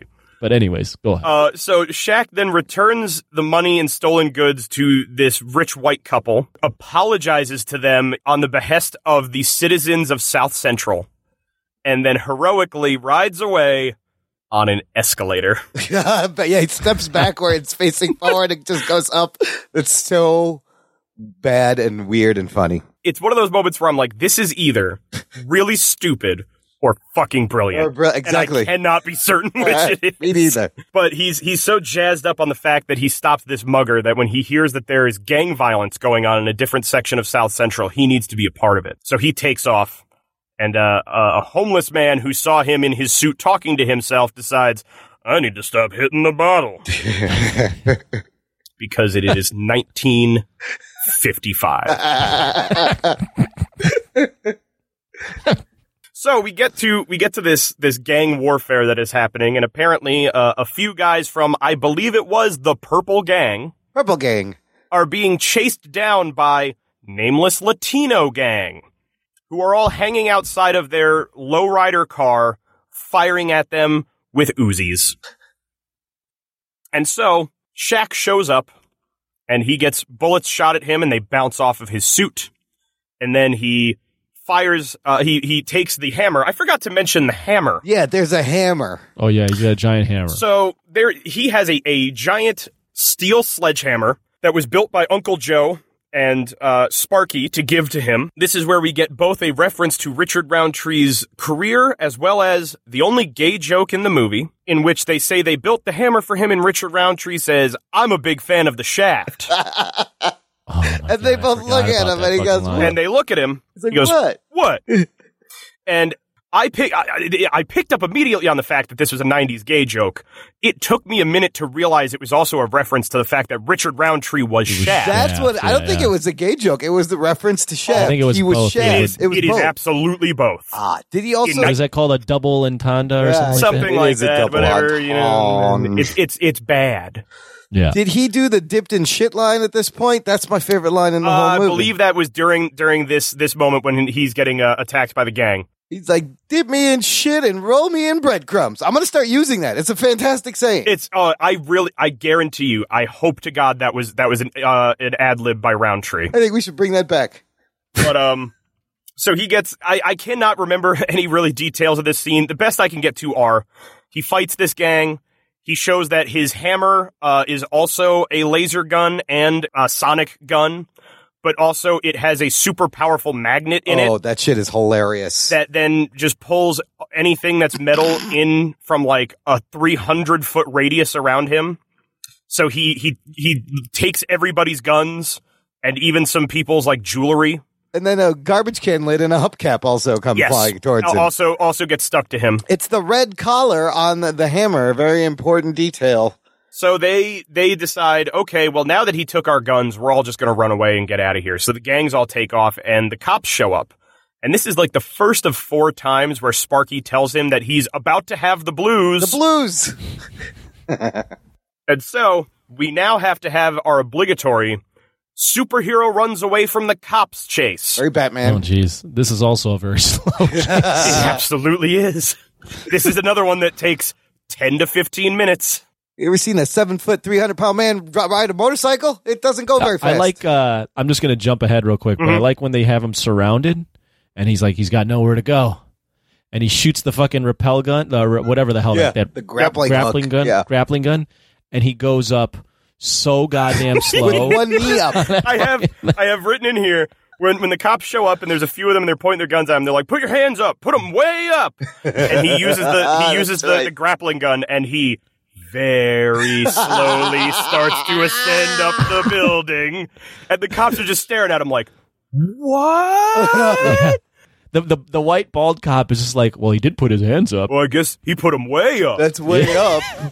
It's just like, I did not I expected a Batman thing where he's like, and like goes real quick, and oh my god, it is so and that's the problem goddamn slow. because Shaq is so big, and they cannot risk injuring him in any way making this movie. Yeah. He is going at a snail's pace up the side of this building. That's a good point. I forgot that he was actively in the NBA and 375 pounds. So they can't hurt him. And do you think that pose was his idea? He's slowly going up. He's like, maybe I should put my knee up. That looks like a superhero. It's like this badass superhero on flying pose. Really slowly. Like it's a very vague, like Superman-esque flying pose. It's so but funny. he can't lift his knee. No. And so he then struggles to get over the top of the roof to finally get on the roof. I don't know how he pulls himself up over anything. and he flat-foot stomps his way across the roof to then see, I've got to jump to the next roof. And it's like 8.9 meters from roof to roof, because apparently the camera that he has in his helmet is also hooked up to the computer Sparky has, and she's running diagnostics of course, in real time on what's being picked up by the camera. And she's telling him, you can't make that jump. You're going to die. You'll never make it. And he's like, I'm going to make it. And he runs and he jumps and he doesn't make it. He just narrowly grabs onto like a heating pipe on the side of the building. And he makes the comment of, that's one for the computer. He finally gets himself up onto the next roof. And by this point, the cops are already on the roof. They've taken the stairs and they've caught up with his ass. So he goes cludging his way across this second roof and decides, I gotta get out of here. So he jumps off the side of the other roof. And all the cops are, oh my God, he jumped off the roof. But it turns out that he's now very slowly descending down the building with his grappling gun. But he's too big, and the tensile strength of the wire gives, and he falls 80 feet into some garbage. Oh, thank God there was a garbage thing there. But by this point, his suit is falling apart off of him. Like falling apart, and he's like trying to hold on. He's to like all trying the to keep it on him. Like, one I need that. And he one of picks the it leg up. pieces fully came off. The shoulder completely came undone. Like it literally looks like the costume in the movie like wasn't on correctly. Yep. And they ruined it in the stunt. We're like, we don't have time for another take. Just We gotta go. Suit's falling apart. Leave it. It's fine. Just have him pick up the pieces and leave. So he goes running off, and he just he gets on a motorcycle that he had stashed over in this alleyway. Never once established before right now. Which means... He's got motorcycles in every alleyway. It means he parked that bike there, and then he hoofed his giant ass 4 buildings 3 over. blocks over to where the gang fight was. Expecting that he would then hoof his giant ass 3 blocks back to get on his motorcycle. Sometimes it's just exhausting watching him move. It is. Oh my God. It's like I feel tired for him. Yes. So he gets on the motorcycle. We now have the cops chasing the motorcycle. It's cops in cars and cops in a helicopter. And he's having Sparky hack the streetlights so that they're green. Oh, yeah. And even then, like, that doesn't stop the fact that he runs several red lights. It's not going to stop the cops from chasing after you. Because you know what happens when you get a green light, but there's a cop with their lights and sirens still going through the intersection? You don't go. But apparently, in this movie, and I'll say this, never lived in LA, especially not in South Central, I'm going to assume everyone decides, fuck the police. I'm driving. And I'm going on green. He finally is able to outrun them enough and dodge around that he gets back to the bat cave that is this fucking junkyard. And he rides in through a secret entrance in the fence and then rides up into the junk pile that is actually like his command center, and they hide from the cops. And I get the greatest line in the history of cinema when the 2 cops chasing him get out of the car and look around, and the one black cop goes, "Son of a butt! Where'd he go?" And I went back. And I had to read it. He says son of a buck. And it is son of a butt. A butt? A butt. Oh, it's son of a... Not even buck. I thought he said buck. No, it is son of a butt. Son of a butt. I remember hearing that. And he has narrowly escaped the police. The other cop goes... He goes, where did he go? The other cop goes, the bat cave? Not funny. This is the worst, so stupid joke. So bad. So at this point, I guess we get a moment where we're catching up with Burke, and he's decided they're going to go ahead and they're going to do their second big robbery. I'm going to try and speed it up. We've been spending a lot of time with this movie. There's a second robbery. The same gang does it. It's been a few days, and Steele shows up. In the midst of this, he gets into a gunfight with the gang. They all have the same fucking guns. This whole entire thing is being secretly recorded by Burke. Cops show up. The gang blows up the police helicopter. It almost falls on one of the cops, but Steele saves him. And then he runs off to go try and chase down the gang. But I guess they get away. Burke takes this video footage and he starts sending it out to all of the news sources anonymously. That's basically being used as advertising to anyone who will be able to see it. Hey, we've got these guns and I know where you can buy them. On the internet. It's going to be an auction.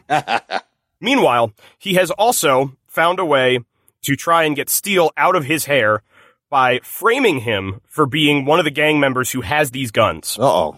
Or I guess framing him as this man is definitely Steel, and he was the one who blew up your police helicopter. Wait, pause right here. This is a point in the movie where I'm going, Shaq is too fucking big. How the fuck does no one know, Yes, that it's him. not know that the man in that steel costume is John Irons? Especially- There's only one man that is that size. They're even walking saying, around. like, it's been days, he's now like a folk hero to the Yeah, people of yeah, South Central, yeah. and they all know that it is a black man who is 7'3" from this neighborhood, and there is one black man who's 7'3" and lives in this neighborhood, and everyone's like, nah. I wonder who it is. And it's like not really clear. I mean, it seems like the Bender knows who it is. Oh, he always but they did. don't but they don't. He doesn't really. But it's also like kind of vague Yeah, that he like. yeah. They don't really hint at like he knows who it is because You should know. It's fucking. You should know. Everyone should know who the hell this guy is. Anyone who has ever met John Henry Irons Will should know, immediately go, that's who's under that fucking mask. That guy. Look at those goddamn teeth. Yeah. You're telling me that 2 7'3" guys with lazy eyes in this neighborhood, and one of them's a superhero and the other one isn't? Oh, shit. Yes. So, he calls the police and he tells them that John Henry Irons is Steel and that they will find one of the super secret laser guns in his grandmother's house. So the SWAT team bursts into the house while he's there with Grandma, again ruining her souffle. She'll never get their souffle right. And he beats the shit out of like 4 SWAT cops before they does. finally get him. He's just tossing him around. Yeah, that scene. I'm like, wait, is this Bender's gang? And that's oh, what wait, I thought. These are SWAT. It's like cops it's that like he's just fighting. it's just dudes in generic like SWAT military gear coming in, and he's just throwing them around, and they're walking in the back door one at a time. Right. Until finally, like, one of them's like, you're under arrest. And I saw, like, oh, he's got, like, SWAT on his hat. So, like, oh, it's actually cops. So he gets arrested. They're trying to pin all of this on him, but the sweet couple that he saved earlier on refused to point him out in a lineup because, you know, he was on the right side of the law. That was nice of them. The only time I've ever seen a movie where 2 old white people did not point out a black man in a lineup. It's progressive. You got to give it that for 1997. Very Number progressive. 2, the cop he saved during the robbery also refuses to point him out. Yep. So they've got nothing on him. And apparently they can't prove that he's Steel. Just look man, at him. No chance. No video evidence that this motherfucker. So they have him in holding, at which point he pulls the fucking earpiece that he put in his mouth when he got arrested out and puts it in his ear. That was nasty. I was like, ew, what does that taste like now? You put it in your mouth. I know. But then he just immediately starts talking out loud to Sparky about how am I going to get out of here? So now everyone in the jail thinks he is batshit insane. Right. Yeah. Everyone comes to the conclusion that he's just insane when he's like clearly Talking to making someone. plans Yes, to get out. he's outright talking to someone about how are you going to get me out of prison. Guy's nuts. We then get what I think is honestly a pretty clever way to get him out of prison. Yeah. Where they Sparky and Uncle Joe go to the district attorney, Yep. sign over a package that just turns out to be a publisher's clearinghouse sweepstakes envelope. But they have him sign on an electric pad that they can then steal his signature and forge it later on. They then also call him up and use voice mapping technology to be able to deep fake his voice. So you could do that now, but like the signature capture technology, that was like really ahead of their time too. I don't know if they didn't really have that. So they then have Sparky call the police department, posing as the DA, claiming that they need to have John Henry released immediately. And don't worry, we're faxing over something from my office. My signature's on it. It's all clear and ready to go. So bing, bang, boom. John Henry Irons is a free fucking man. Just in time. Just in time, because guess what? While he is in prison, the website that they miraculously also found for these guns that Burke is selling has gone live to let people know that it's going to be an auction and they will be giving out the location for it, like within the hour before the auction goes down.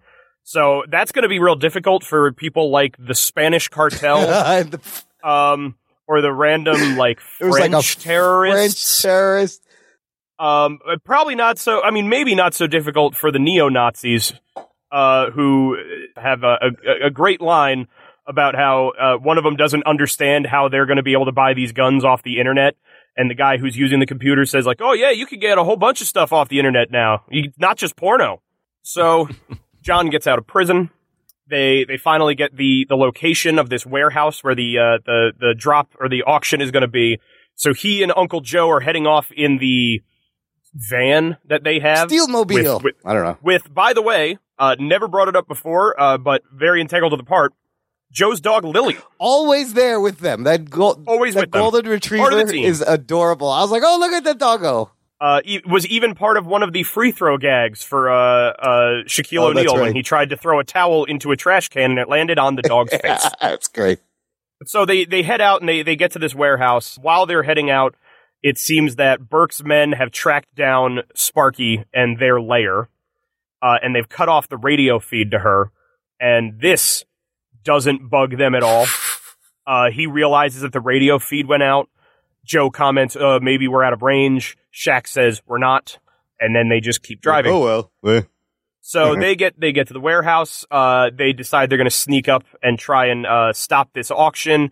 And Shaq tells Uncle Joe to head back to the truck and keep trying to raise Sparky. And if he can't, get in touch with Colonel David, who apparently they've brought in on their plan at some point before, I guess. But now we know. So, with how much I have commented on how poorly Shaquille O'Neal moves his body around in this movie, I at least appreciate that they have decided to make sure that he is not stealthy at all. Because he tries to sneak his giant ass into this warehouse, is found immediately. He's not hiding. He can't hide. And the one guy who finds him just goes, hey. And when he turns around, he shoots him with the sonic gun and blasts him through a window that drops him on the ground in front of the entire auction. Now, one of the big things is that Burke is here. He's now dressed like a Bond villain. Yeah. Which I love that touch, but the problem is even in Bond villain attire, Judd Nelson just can't be bothered to act in this movie. And, like, I get it, man. At a deep point, I get it. But I'm also a shameless clown of a person. So, like, fucking give me something. Like, this is the problem, is you're in a comic book movie, and you're acting like a legitimate rapist.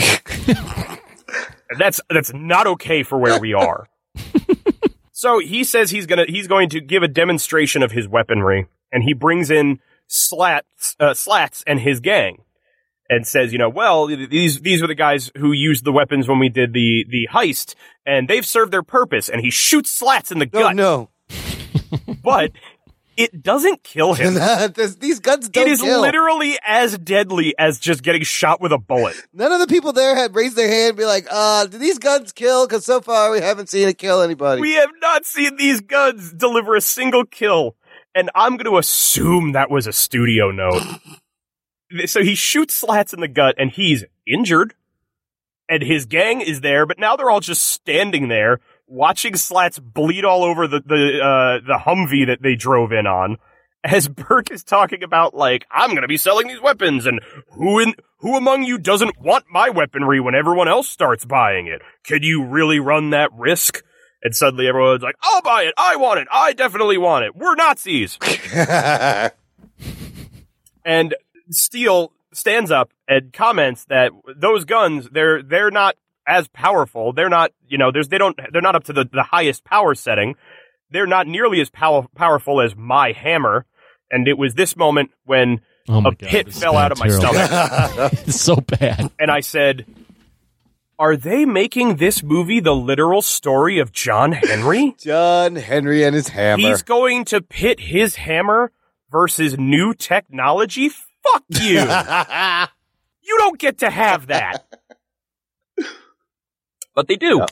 And so Burke takes the hammer I forgot to mention a while back, the first time he uses the sonic cannon on it, he does comment that it's hammer time. Oh, yes, he has that other great line. It's hammer time. But so he tells him that the red switch on the top of his hammer, it will turn up the power setting to a much higher and more deadly setting. But, Burke shouldn't do that. That'll be bad.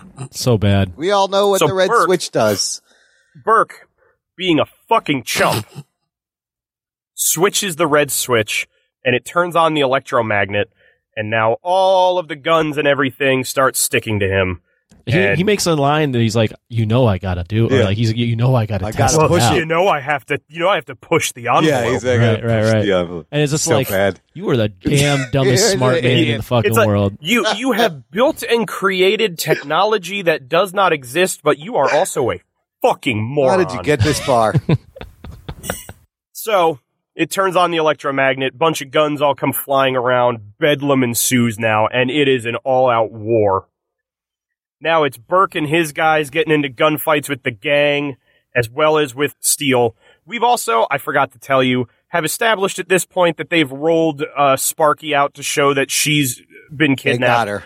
I don't know how they picked her up, got her back to the warehouse, and held her hostage there, while Steele was already on his way to the warehouse. Like, they had to pass him on the fucking freeway. Hey, isn't that Sparky in that van? So she's there. By the way, she's in this brand new decked out electric wheelchair that they've been working on. And so the bedlam ensues, and now it's a gunfight, and he's going to help out Sparky, and she's helping him out because she built fucking guns into her I love wheelchair. her wheelchair. I love this moment. She's spinning in circles, shooting people with wheelchair guns. It is the fucking coolest thing. It's a great wheelchair. And so then he's like, you gotta get out of here. And so she says, okay, and she punches it with the boosters built into the back of her wheelchair so she can just drive really fast through the middle of a gunfight. hopefully I won't get shot. Let's go. With no armor or anything huge whatsoever. fucking target just going 10 miles an hour. Yeah, it's going faster. Through the middle of a fucking Not really that gunfight. fast, but she's got a rocket engine on it now or something, yeah. One of the goons tried to jump Uncle Joe, got jumped by Lily instead, and then Uncle Joe beat him up. So now he came running up to the warehouse. He's there. Burke disappears and comes back out to reveal, by the way, I also kidnapped your brother. And I'm going to kill your brother. And I don't remember how they get out of this, but they get out of it. I think the gang helps, maybe. Yeah, because at this point, I don't really remember. There's also a kind of change where the gang gets on his side, and they kind of... Oh, yeah, the gang's helping him out now because, Burke was going to kill them. Yes. And slowly at that, because he gut shot its slats and just left him there. So now the gang is cool with Steele because, he's not trying to fucking murder me. So they're helping him out. The kid gets away. I don't even remember what he did. But he gets away from him. Steele gets his brother. The building's on fire now. They're trying to get out. He winds up running into a small room that the guy who is Burke's second in command goes to lock them in after throwing a live grenade in with them. This is a great scene. So now there's a live grenade in there, and they're, oh my god, what are we going to do? What are we going to do? And my first thought was, dude, you're in a steel suit, just lay on it. Yeah, dive. I thought he was going to dive on it. I thought he was going to lay on it, but no. We have to pay off a through line for this whole movie because just a bit above the door is a hole in the metal mesh in the wall. And Steele's going to have to free throw that grenade out of this room. And if it's not clear already, Shaquille O'Neal is not good at free throws, something I picked up and I know nothing about sports. And he makes it. And the grenade lands outside. A grenade that is so conveniently long fused. Dude, this is the slowest exploding grenade I've ever seen. I was trying to count. It's 20-second fucking thing. It lands outside the room, and the henchman that locked them in there sees it.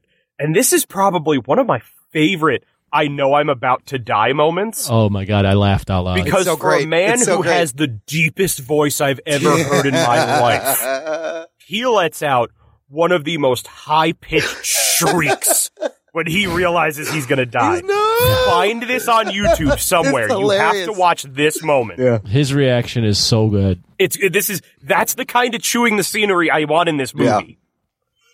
So he's dead. They get out of the room. It turns out Burke is still alive. He decides he's going to show off his brand new weapon, which is like a superpower plasma ball cannon or something like that. That's on the back of the Humvee. And he fires it at Steele, and it bounces off his suit. And it bounces right back at Burke and kills him. I like how sometimes the shots bounce off of him and sometimes it just gets absorbed. Like there's no reason for. He has shots, like especially with the Roman candle guns. Yeah. He had shots that would bounce off the armor, but he also had shots that would absorb into like the weird chainmail he was wearing and like kinda hurt him, but not. Yeah. Like they make a comment earlier than this. After the second bank robbery, he gets a cut on his chin, which is the only visible wound we ever see him take in this movie. But they also make a comment that he's broken a bunch of ribs. Oh, yeah. And it's like, and his like heart rate is all fucked up. It's like, how? What? Or his breathing rate. When did any of that happen? I'm sure it was when he got hit with a sonic cannon or whatever. Also, by the end of this, I was like, he has a hammer. He never used it as a hammer. Nope. He used it as a gun. It was a fucking gun every time. I was like, you didn't even use it as a hammer, you idiot. It was a hammer-shaped gun. Yes. Yeah, he never used it. What the hell? I thought that moment when the car was coming, he was going to take the hammer and... he was just going to bash the hood and like flip over or something. No. By the way, in the meantime, I looked up that scene again where the guy sees a grenade and he yells no so good. It's great. The look of horror on his face. It's such a satisfying moment of comedy. It's a better death than Burke gets, that's for sure. It is. My gosh. He got the death that I wish Burke could have had. The problem is because Shag is so fucking big, you can't do like a hand-to-hand combat. They're not gonna fist fight in the middle of a burning warehouse because he's gonna. You know what they could have done, because it would have been a great John Henry moment, is they could have gone hand-to-hand and he could have railroad spiked his ass into the ground. Oh, that would have been fucking hilarious. And left. Like a Tom and Jerry cartoon. It would have been great. But so the building's burning down. Sparky and Uncle Joe are trying to run away from it. Martin and John don't know how they're going to get out, and then they decide the way they're going to get out is they're going to drive through the wall with the crazy souped-up Humvee. And they are literally mere inches from running over their own friends. I know, they stop right in front of them. With that car. Oh, no, it's not even that they stop in front of them. They punch through the wall inches behind where they were just standing. They like just moved out of the way. And then you could have killed them. What are you doing? Yeah, so he could have escaped and accidentally murdered the woman he loves? Or likes a lot, maybe. It has a friendship with. So they get out. That's great. Everybody that knows, everyone that's his family now knows that he's Steele. But Burke's gone. The army wants to work with Steele, but he says no. He uses the voice changer to pretend to be Arnold Schwarzenegger. Yeah, this is also a bizarre choice. Yeah, and like the one point when the colonel is just like, be honest with me. Are you John Henry Irons? And he goes, I've got to go now. And I was like, okay, that's a very obvious yes, you moron. You are so bad at everything you do in this movie. And so it turns out that after this happened, now Grandma has her French restaurant that she runs out of her house, which I'm going to tell you right now, that's not going to be legal. I think you need a license for that. It's not zoned for restaurants. Nope. But she has her restaurant. She finally made her souffle. The souffle is there. And Sparky has upgraded her wheelchair yet again so it can allow her to stand so she can finally hug John Henry. Yeah, just a friendly hug is a nice little where it ends. So you leave some space for the Lord and you give her a nice hug. A little space between us. By the way, she's half a step away from being a goddamn transformer herself.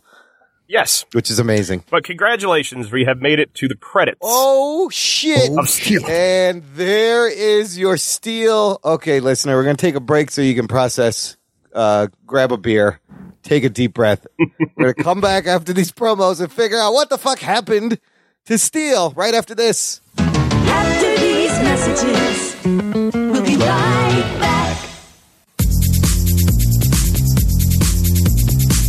What's up, guys? Gerald from Two Peas on a Podcast here. Are you just sitting there thinking to yourself, man, I really love some dude in his garage sitting around talking about arbitrary countdowns and his favorite things in the world of movies, music, and TV? Well, guess what? That's me. Please look me up. My name is Gerald, and I am from Two Peas on a Podcast. If you want to subscribe to my countdown show, I have a different co-host every week. It's often someone from the world of podcasting or entertainment, and we go through our top 5 favorite things in whatever that week's category is. You can find links to all of our content, subscribe via your favorite podcast app, and follow us on social media. The easiest thing to do is just head to our website, which is www.twopeasonapod.com. I hope you look me up and join the party. It's a lot of fun. See you soon. You have to watch it. It's so good. It was all right. Your friends may have decent taste in movies, but their incoherent reviews are getting annoying. I don't know. I just didn't like it. Looking for a new podcast? Join Time Sensitive, where we break down the recent movies you've heard of but may have missed. Spoilers included. And we get it. You're busy and can't see everything, but are you really going to track it down a year later? We take the time so you don't have to. Find us on Twitter @TSMoviePod and find out what we're watching. I'm Sam. I'm Ian. And I'm Kate, and we're 3 friends and armchair movie critics. Seriously, invite us into your living room. Kate, stop. Listen now on Apple Podcasts, Spotify, and Stitcher. Time sensitive, because you deserve better. Doc and Nerd. Listener, if you enjoy the show, if you love the What the Fuck Happened series, it's one of our most downloaded episodes we have. Consider supporting the Jock and Nerd podcast. It's a great time to join our fan club. Visit jockandnerd.com/Patreon. Jock and Nerd! And for as little as $3 a month, you get access to an exclusive RSS feed that has bonus content. The shows come out early. There's instant reactions, movie reviews. Big thank you to our buddy, the official Jock and Nerd scientist guy of the podcast, Dr. Adam Morris, PhD, for increasing his support this week. Oh, shit. Thank you very much, Dr. Morris. That's Delhauer's arch enemy. Oh, that's right. One of these days, Morris and Delhauer in the octagon. Stop making there be a fucking beef between us. We buried that shit 3 years ago. Trying to start a thing. And it was Imran's fault. Yes, it was.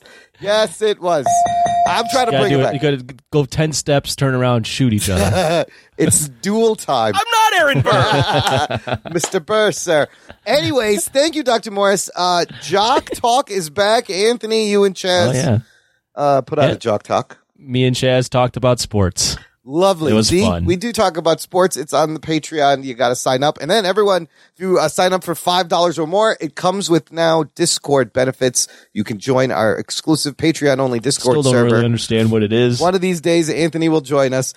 Not this week, Not though. this week. We're actually doing our first official monthly hangout Thursday, July 29th. That's a day after the show posts, or if you listen to this right away, visit the Patreon post. You can figure out how to get to the server. And we're just going to hang out. We're going to do these on the last Thursday of every month. The next one is August 26th, Anthony. So mark your fucking calendar, you bastard. You might even get to talk to one Matt Delhauer. Oh, Wow. shit. Oh, Come shit. and hang out and geek out. Come one, come all.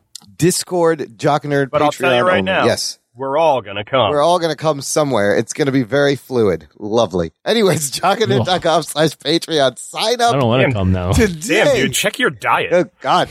You should talk to a doctor Tastes like about that. pineapple. What? Oh, I eat well. I have a good diet. Okay. Delhauer. I do? No, I don't. I eat like shit. I was going to say. I used to eat well, and now I barely eat. I eat like shit. I'm exercising, though. It's a plus. Delhauer, what the fuck happened to Steele? Wait, I can answer this. Okay, let's start with some general thoughts. Anthony, go, and we'll get to Delhauer. You know what happened to Steele? Yes, what happened? They cast Shaq in the they main did. role. Yes. Lame. That's pretty much it. The movie all around it is not good. Don't get me wrong, and it's very tropey. It's very cliche. But the fact of the matter is Shaq just cannot act, and No. that's He just the tried. downfall of the movie. He just can't. Yeah. He cannot act at all. The movie is actually somewhat fun in some sense, but he can't emote at all. And they were trying to capitalize on his popularity in a sport, and tried to make him a popular actor, and it's much harder than you would think. That's it. Does not work. I will give the movie points for two things. this for having a lead black actor in a superhero movie. This is very early. This predates Blade, right? In fact, this was them and Spawn. Yeah, I think, this right? year, 1997, Spawn and this movie gave us black lead superhero characters. Slow your After roll, my dude. Meteor Man and Blank Man. I was gonna say those were the two. Those two movies are what this movie reminds me of. Yeah. Except you have Shaq in the lead role.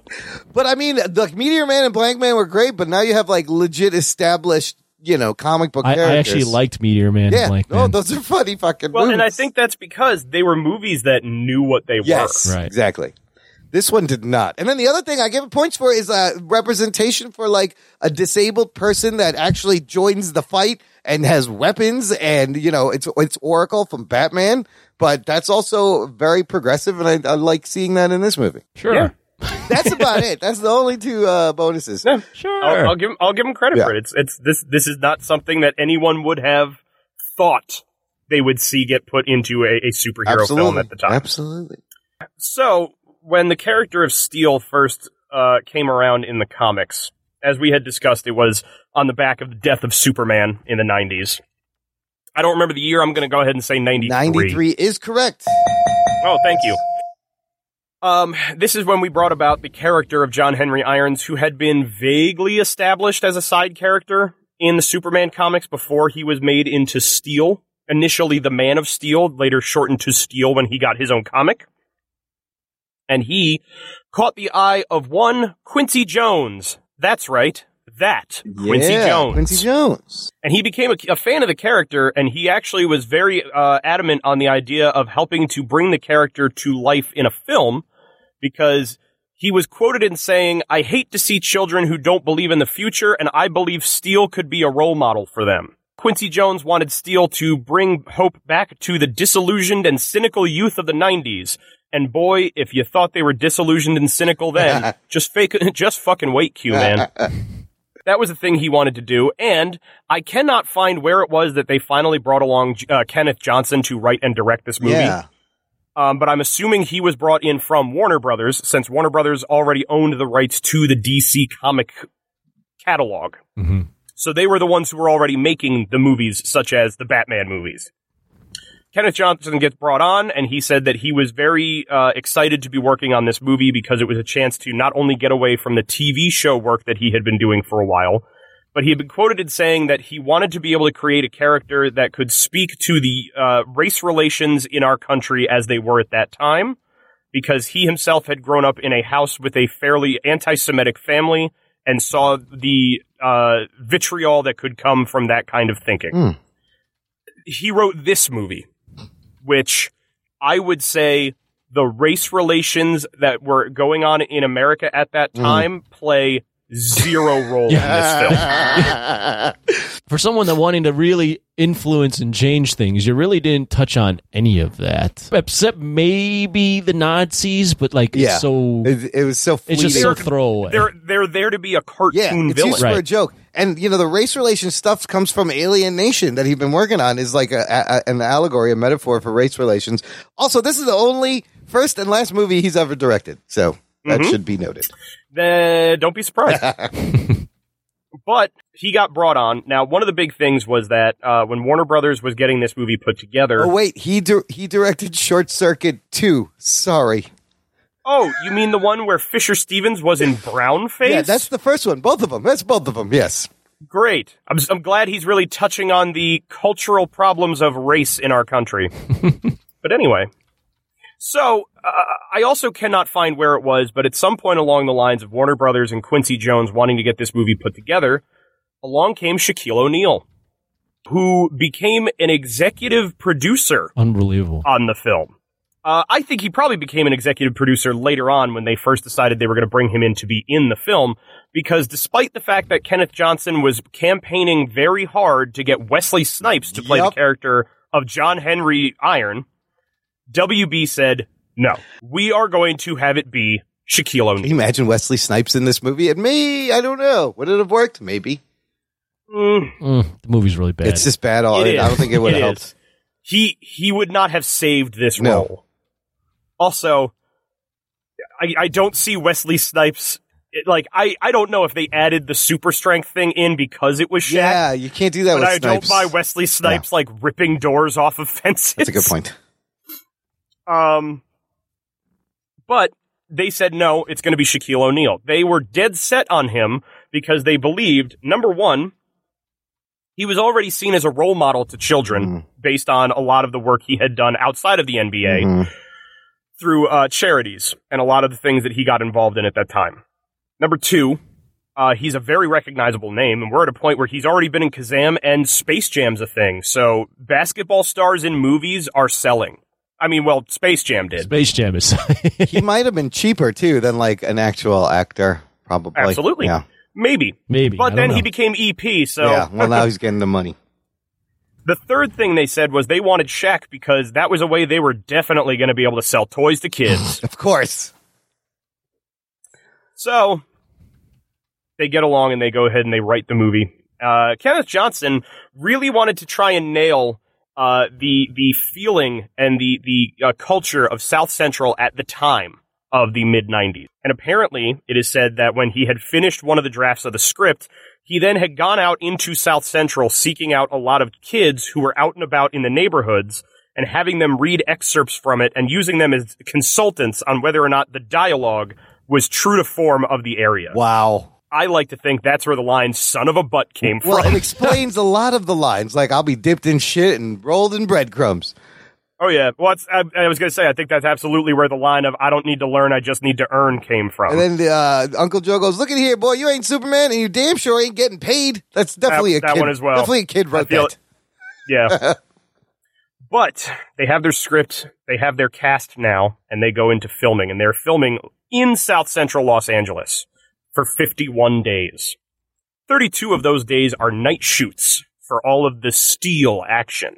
Oh, no. And they said that a lot of what they had done was they had filmed at night because they wanted to avoid any kind of issues they might run into with the legitimate street gangs that populate South Central.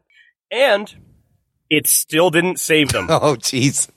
Because you're telling me that at any time during the day, you're going to be filming a movie where you're going to have cop cars running around South Central and a police helicopter flying in. Gangs thought that these were legitimate police and started opening fire on the helicopter. Oh, shit. And trying to shoot out all of the lights that were up on the cranes, thinking it was a raid. Jesus Christ. That's the ghetto bird, as Ice Cube says in his song, Ghetto Bird. I want you all to take a moment to recognize that people put their lives on the line to make steel. To make a 12% on Rotten Tomatoes movie, yes. Wow.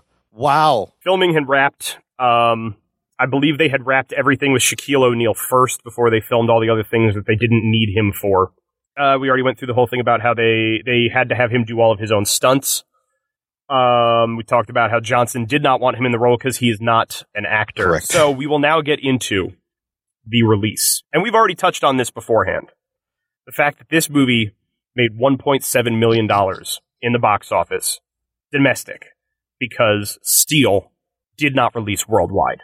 Warner Brothers, in having seen, number one, I think, the box office failure that was Kazam, as well as the not so lucrative attempts at a black superhero movie such as Meteor Man and Blank Man, had zero faith in a black-led superhero movie, which is why they only got $16 million to make this film. It's why this movie looks cheap as shit. Yeah. It's why they hired a TV writer and director who, I'll tell you now, this entire movie, looks like it was made by a TV director. It looks like a made-for-TV movie. Some of the music that he uses, it's straight up made-for-TV movie. There's absolutely nothing interesting or dynamic about the camera placement, the lighting, anything in the way of set design, costumes, absolutely everything in this movie is so bland. Well, yeah, it looks like a sitcom. Yeah, looks like a TV show. This movie gets fucking panned by critics everywhere. And part of the problem was because when they were advertising and doing marketing for this film, Warner Brothers made all of the marketing for what anyone who has seen this movie can say is a kid's movie, and they marketed it like it was going to be an intense sci-fi action thriller. And if you watch it, if you like go on YouTube and you find the trailer, it's got the movie trailer voice guy telling about how, we are in a world where violence runs the streets. Oh, it's so dark for no reason. And it's all of these action shots, and they even pepper in some of the humor, including like the hammer time and everything like that. But it is cut to look like it is literally going to be RoboCop 4. Wow, they did not know how to market this movie. They gave it a PG-13. They wanted to draw in everyone, be like, hey, it's going to be it's going to be a superhero action movie. Let's get the teens in there. And what they got was fucking Disney Channel. Yeah, the tone of this movie is not serious at all. Like I said it earlier on, there's no way I can describe this movie better than terminally 90s. Yeah, absolutely. Like, to the point that the bad guy has a lair that is like a warehouse where they've got chain link fences while they're like guys who are just doing things in the background. The sparks going off. Yeah. Like, what are the sparks doing? Why are you guys welding the walls? You gotta have the sparks and a welder always. I don't know what that guy's doing. And Bender is progresses into such an evil guy for really like no reason. No, like we start off with him basically being like, yeah, this dude's probably not great. Like right. he's essentially talking about how like, I think the tactics of the army should be shoot first, ask questions later. And you're like, yeah, there's definitely people like you in the military. But then it's like, as it keeps going on, it's things like, I will willingly shoot anybody in the face if it means I get to have $1. Right. It's like, okay. And it's like, I'm going to murder children. Why not? And I'm going to sell guns to terrorists. And you're like, what is happening? And it gets to a point where, like, during the auction, somebody makes a comment where it's like, you don't want money, you want power. Yeah. And he's like, oh, there's a thought. And it's like, but when did that come into play? Because everything throughout this whole movie has been how, like, I'm going to be super rich. So now it's not even about that. You want to be what? A dictator? Yeah, I didn't understand that His either. motivation's it's like, all by the over end the of the place. movie is I will like, say, what's going on? The thing that I find interesting about it is that his plan was that he is going to sell, like, I didn't get into this in the plot, but we'll talk about it now. He's going to sell all of these electronic laser weapons to all of these various terrorist organizations and, like, communist countries and skinheads. But the problem is that they are all highly complicated, proprietary electronic device. And the only way that you can keep them operating properly and charged is to come back to him and have him do maintenance and recharges on all of the weapons. He's like leasing them, and they're like, lease? He literally is Apple. He's like, you gotta come back to me for software updates every 3 months. His entire plan is the iPod. He did it. That's actually a very good point. Yeah, I did catch that too, and then I'm like, he's Steve Jobs. He's Steve Jobs. He's leasing weapons. He's leasing weapons. Diabolical plan. Like, I have to give them credit that, like, it's original. This dumb 90s kids movie has come up with the most ingenious fucking capitalist scheme I have ever heard of for a bad guy, because it's what we do now.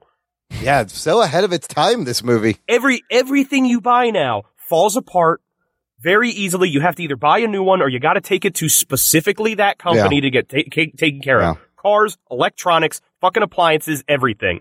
We have essentially decided to live in a world that is run by fucking John Bender from the Steel movie. What about now, Dad? Oh. What a movie. Upsetting. What a movie. That's a great observation. I will say the thing that I find surprising is I didn't hate this movie as much as I thought I was going to. I'm in the same boat. I expected that this movie was going to be abysmal, and while the acting's not good, the writing is not good, everything about this movie can be categorized as not good, it still was fun bad. Yes. Yeah, I agree. Yes. Because I got to have those moments where I'm just laughing, going, what the fuck am I even watching? Well, there are moments in the film where they kind of lean into how, like, it's almost as if they either, maybe they're leaning into it, the kids part of it, but it felt like to me they were leaning into, man, this is really bad. We're just kind of going to have like there was some fun stuff in it. They realized that they were campy. Yeah. Like there's even a point when he is getting into a fist fight with gang members, and they are doing the Batman 66 like musical stings every time he hits somebody. Really? I missed that. Yeah. Oh my god. In that first gang fight, when they try to fight him hand to hand, if you go back and watch it, it's playing like, you know, his fucking hero theme on repeat. Yeah. But every time he hits somebody, you get a wow. I was like, they knew it. They knew that they were making a fucking campy movie. Did anyone else notice too that like throughout the entire film, maybe they didn't film this in sequential order, but the girl in the chair, her acting just gets considerably worse and worse throughout the entire film. I wouldn't be surprised. They gave her really bad They dialogue. gave her the worst lines. And she's constantly going, Johnny, Johnny, Johnny.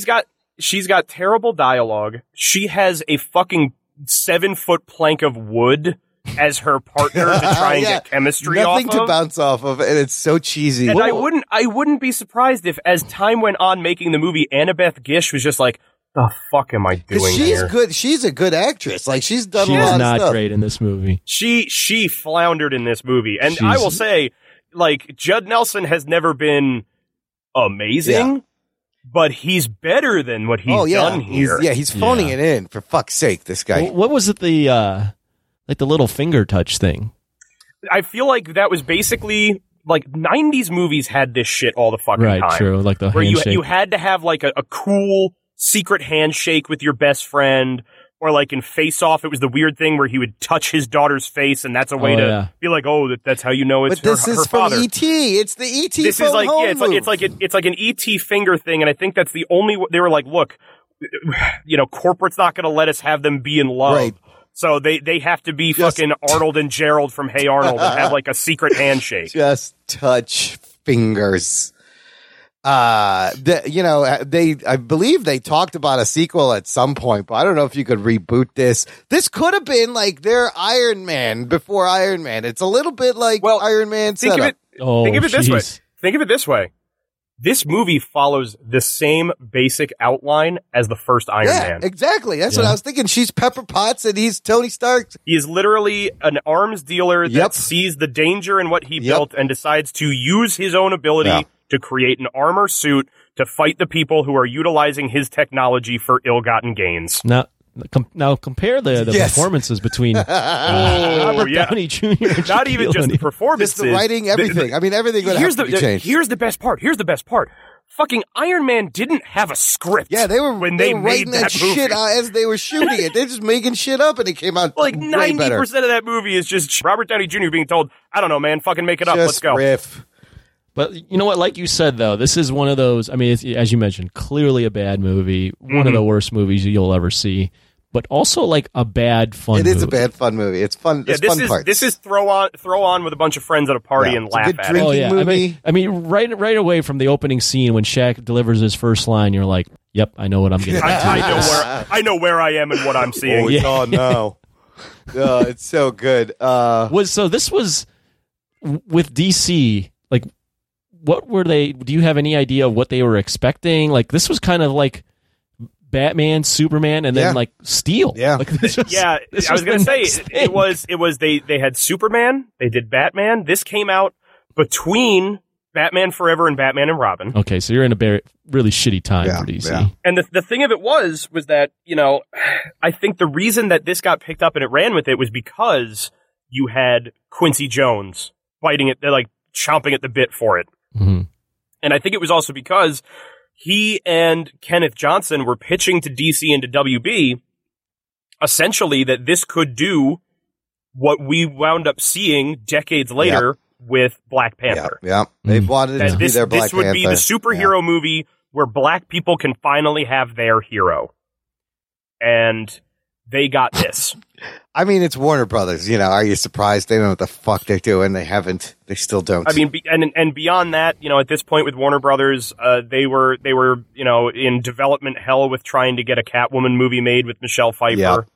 Right. I think at this point they were also bouncing around ideas for Green Lantern before that finally wound up getting made like 6 years later. I think longer than that. Catwoman was the next movie. movie. I don't know why I consistently think that Green Lantern came out in 2004. No, that would have been worse. I think it's because it feels like a movie that would have come out in 2004. Jesus, it came out in 2011. Yeah, no, it looks like a 2004 movie. But it just interesting choice it's a trajectory I never would have guessed. Yeah, just a bunch of things that kind of coalesced into this goofy ass fucking thing. And this was at a point where they were starting to do like the Justice League cartoon and everything. Yeah. So it's not like their other characters weren't getting noticed. But Steel is actually kind of a cool character if they did it right and were able to connect it with the Superman universe. I have to believe, not at all based on any evidence, but they saw Shaq. They were like, oh, he could be a movie star because, Space Jam and all that.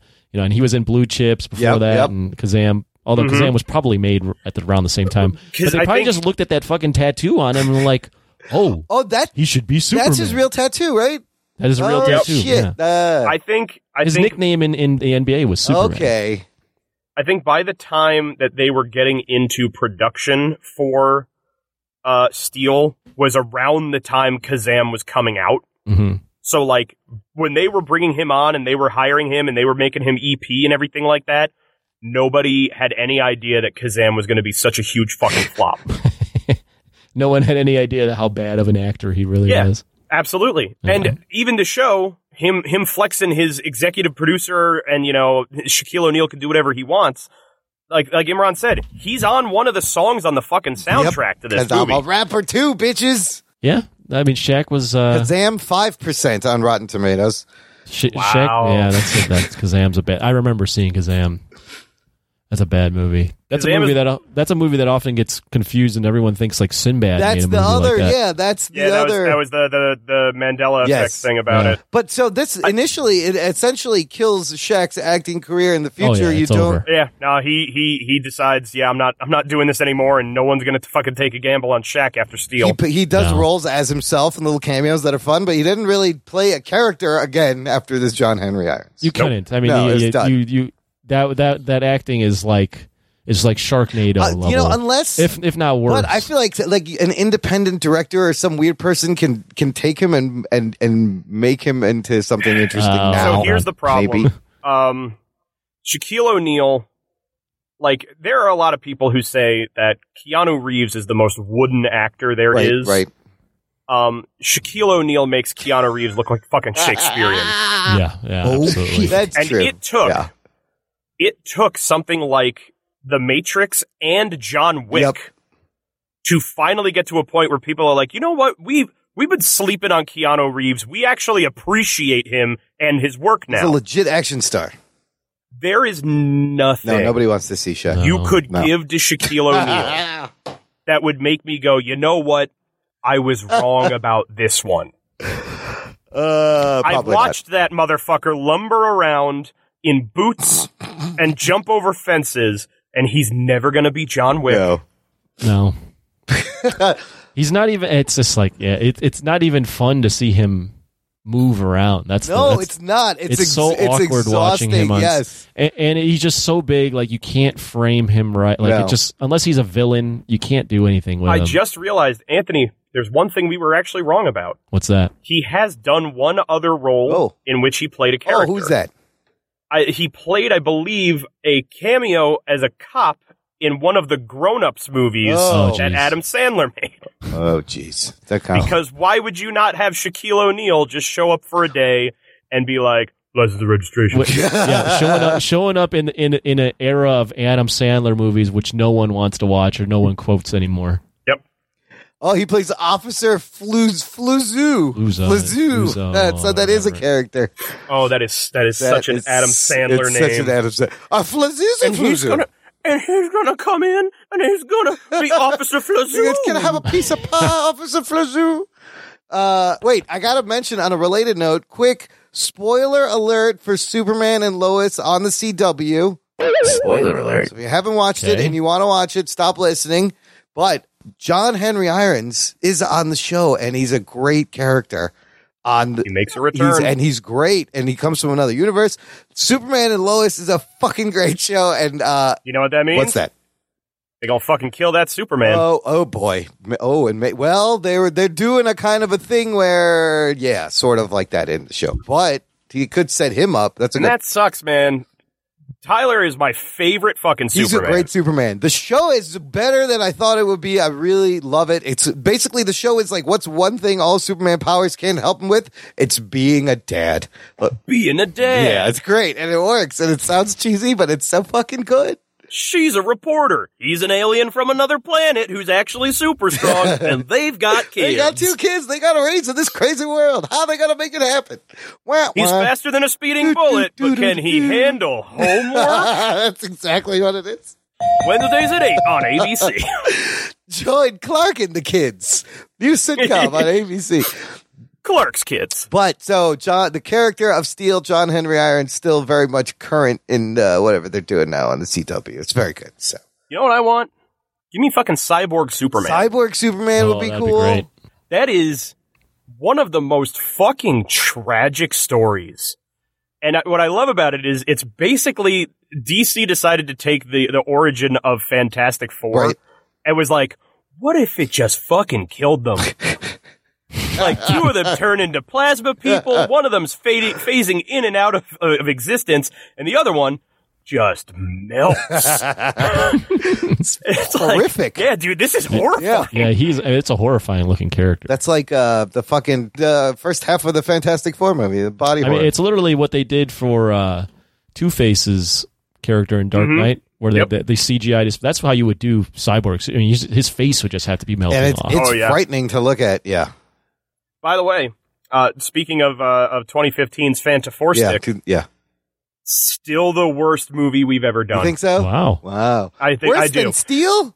Yeah, maybe you're right. Yeah, because they were trying. Yeah, they were actually trying. See, this is the thing, is I have said, ever since we've done that movie, any movie we have done beyond this, I can find something to enjoy.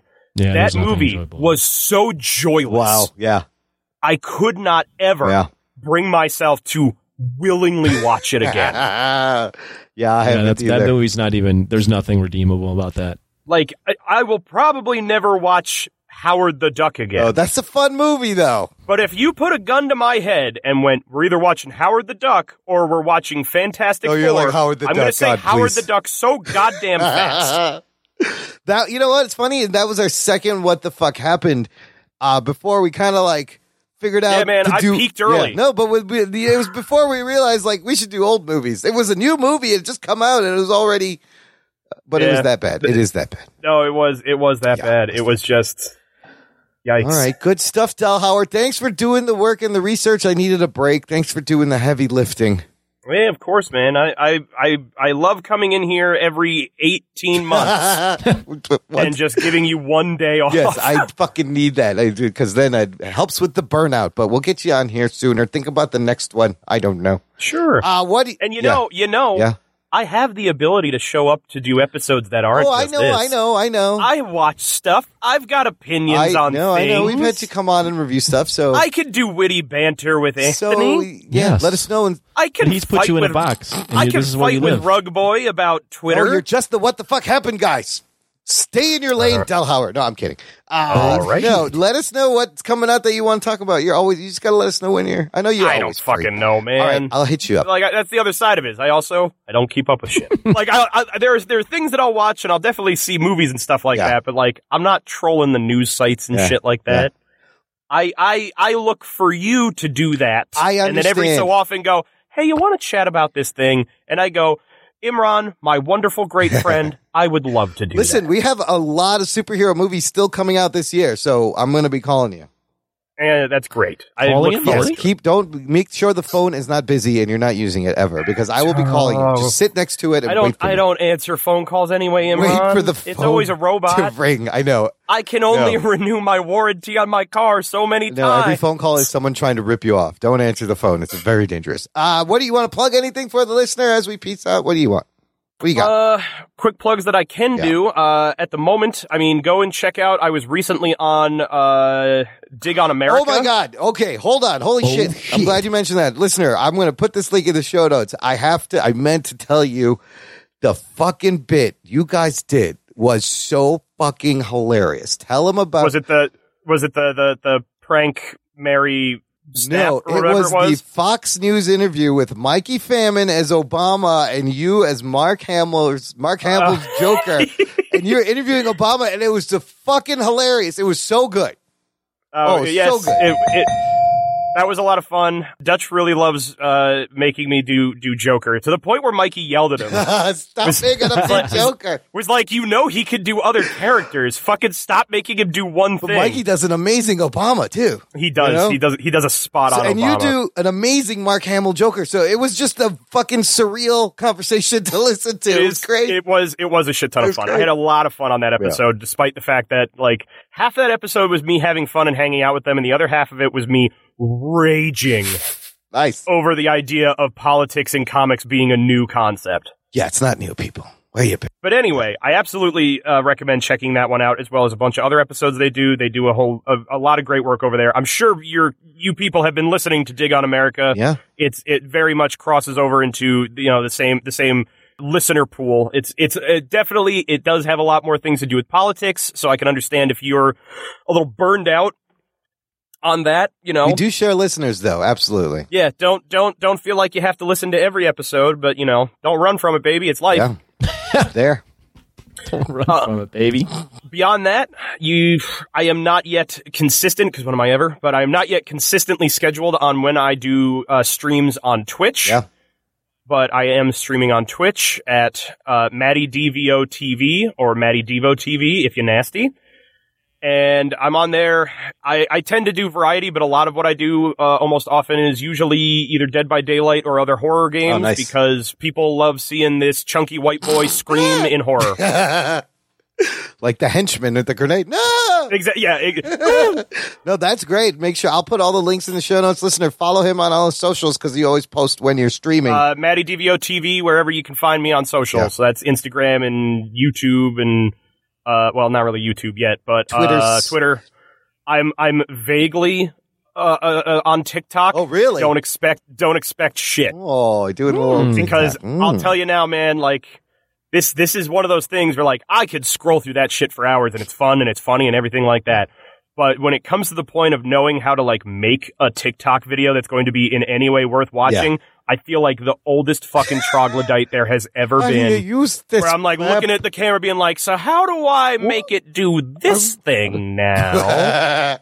So there's a few things where I've done a couple VO things on there, and I've done maybe one or two like, reaction videos to shit where it's like, hey, millennials, listen to this and let's do 5 fingers down. And I'm like, yeah, sure, whatever. Make me realize that the new generation hates me. You just got to keep it simple and be fucking entertaining and funny. That's all. It's Hey, I know, man. See, this is the problem, though, is that when I love Imran's giving you advice on TikTok. That's all you. I know. When the goal is make something the kids are going to like, that's hard. My brain immediately goes, they fucking are not going to like me. What are you doing? You moron. You dumb 31-year-old asshole. What are you doing here? You'll figure it out. It'll be fine. Check him out on TikTok. It's going to be fun. I think I might just steal Anthony's backflip video and put that on over there. And over again with different effects each time. And then I was going to say, just make it, Anthony backflipping to different music. But just like Photoshop, like just a picture of your face on my face. My face on your olive skinned body. Right. You green screen, you have him in the background, you just point at him backflipping. That's a TikTok video. That's what they do. Look at this guy backflip. That's it. Hey guys, look at this asshole. That's it. That's all you got to do. His asshole backflip. Fucking jumping 5 feet backwards. What are you, an idiot? You got a backflip in place. What is that? What kind of form is that? All right. Our listeners are like, what are you talking about? You know what? Check out the Patreon. Sign up. There may be some bonus content explaining what we're talking about. A backflip, sure. Yeah, because that was funny. Okay, that's it. Listen. It was funny. It was really funny. The backflip conversation was funny. Get that on Patreon. Gotcha. Yeah, the entire conversation is pretty good. The flip itself was a little bit funny, but no, the flip itself, that's a high paywall on Patreon. Yes, that's you gotta be elite. The flip itself, you're gonna have to give us $30 a month to see the flip. You can hear us talk about the flip for $3 a month. Pat Sign Downey up today. will pay that right away. Yes, he will. Talking nerd. You hear that? You can find the flip at Anthony's Black Flip. All right, we're going to backflip the fuck out of this show. Thanks for listening to the Jock and Nerd podcast. My name is Imran. My name's Anthony. He's the Jock. He's the nerd. We'll peep you next time. Get the fuck out of here. It's over. What are you still waiting around for? Go home already. Eat more pudding. Yes, sir. Talking Nerd.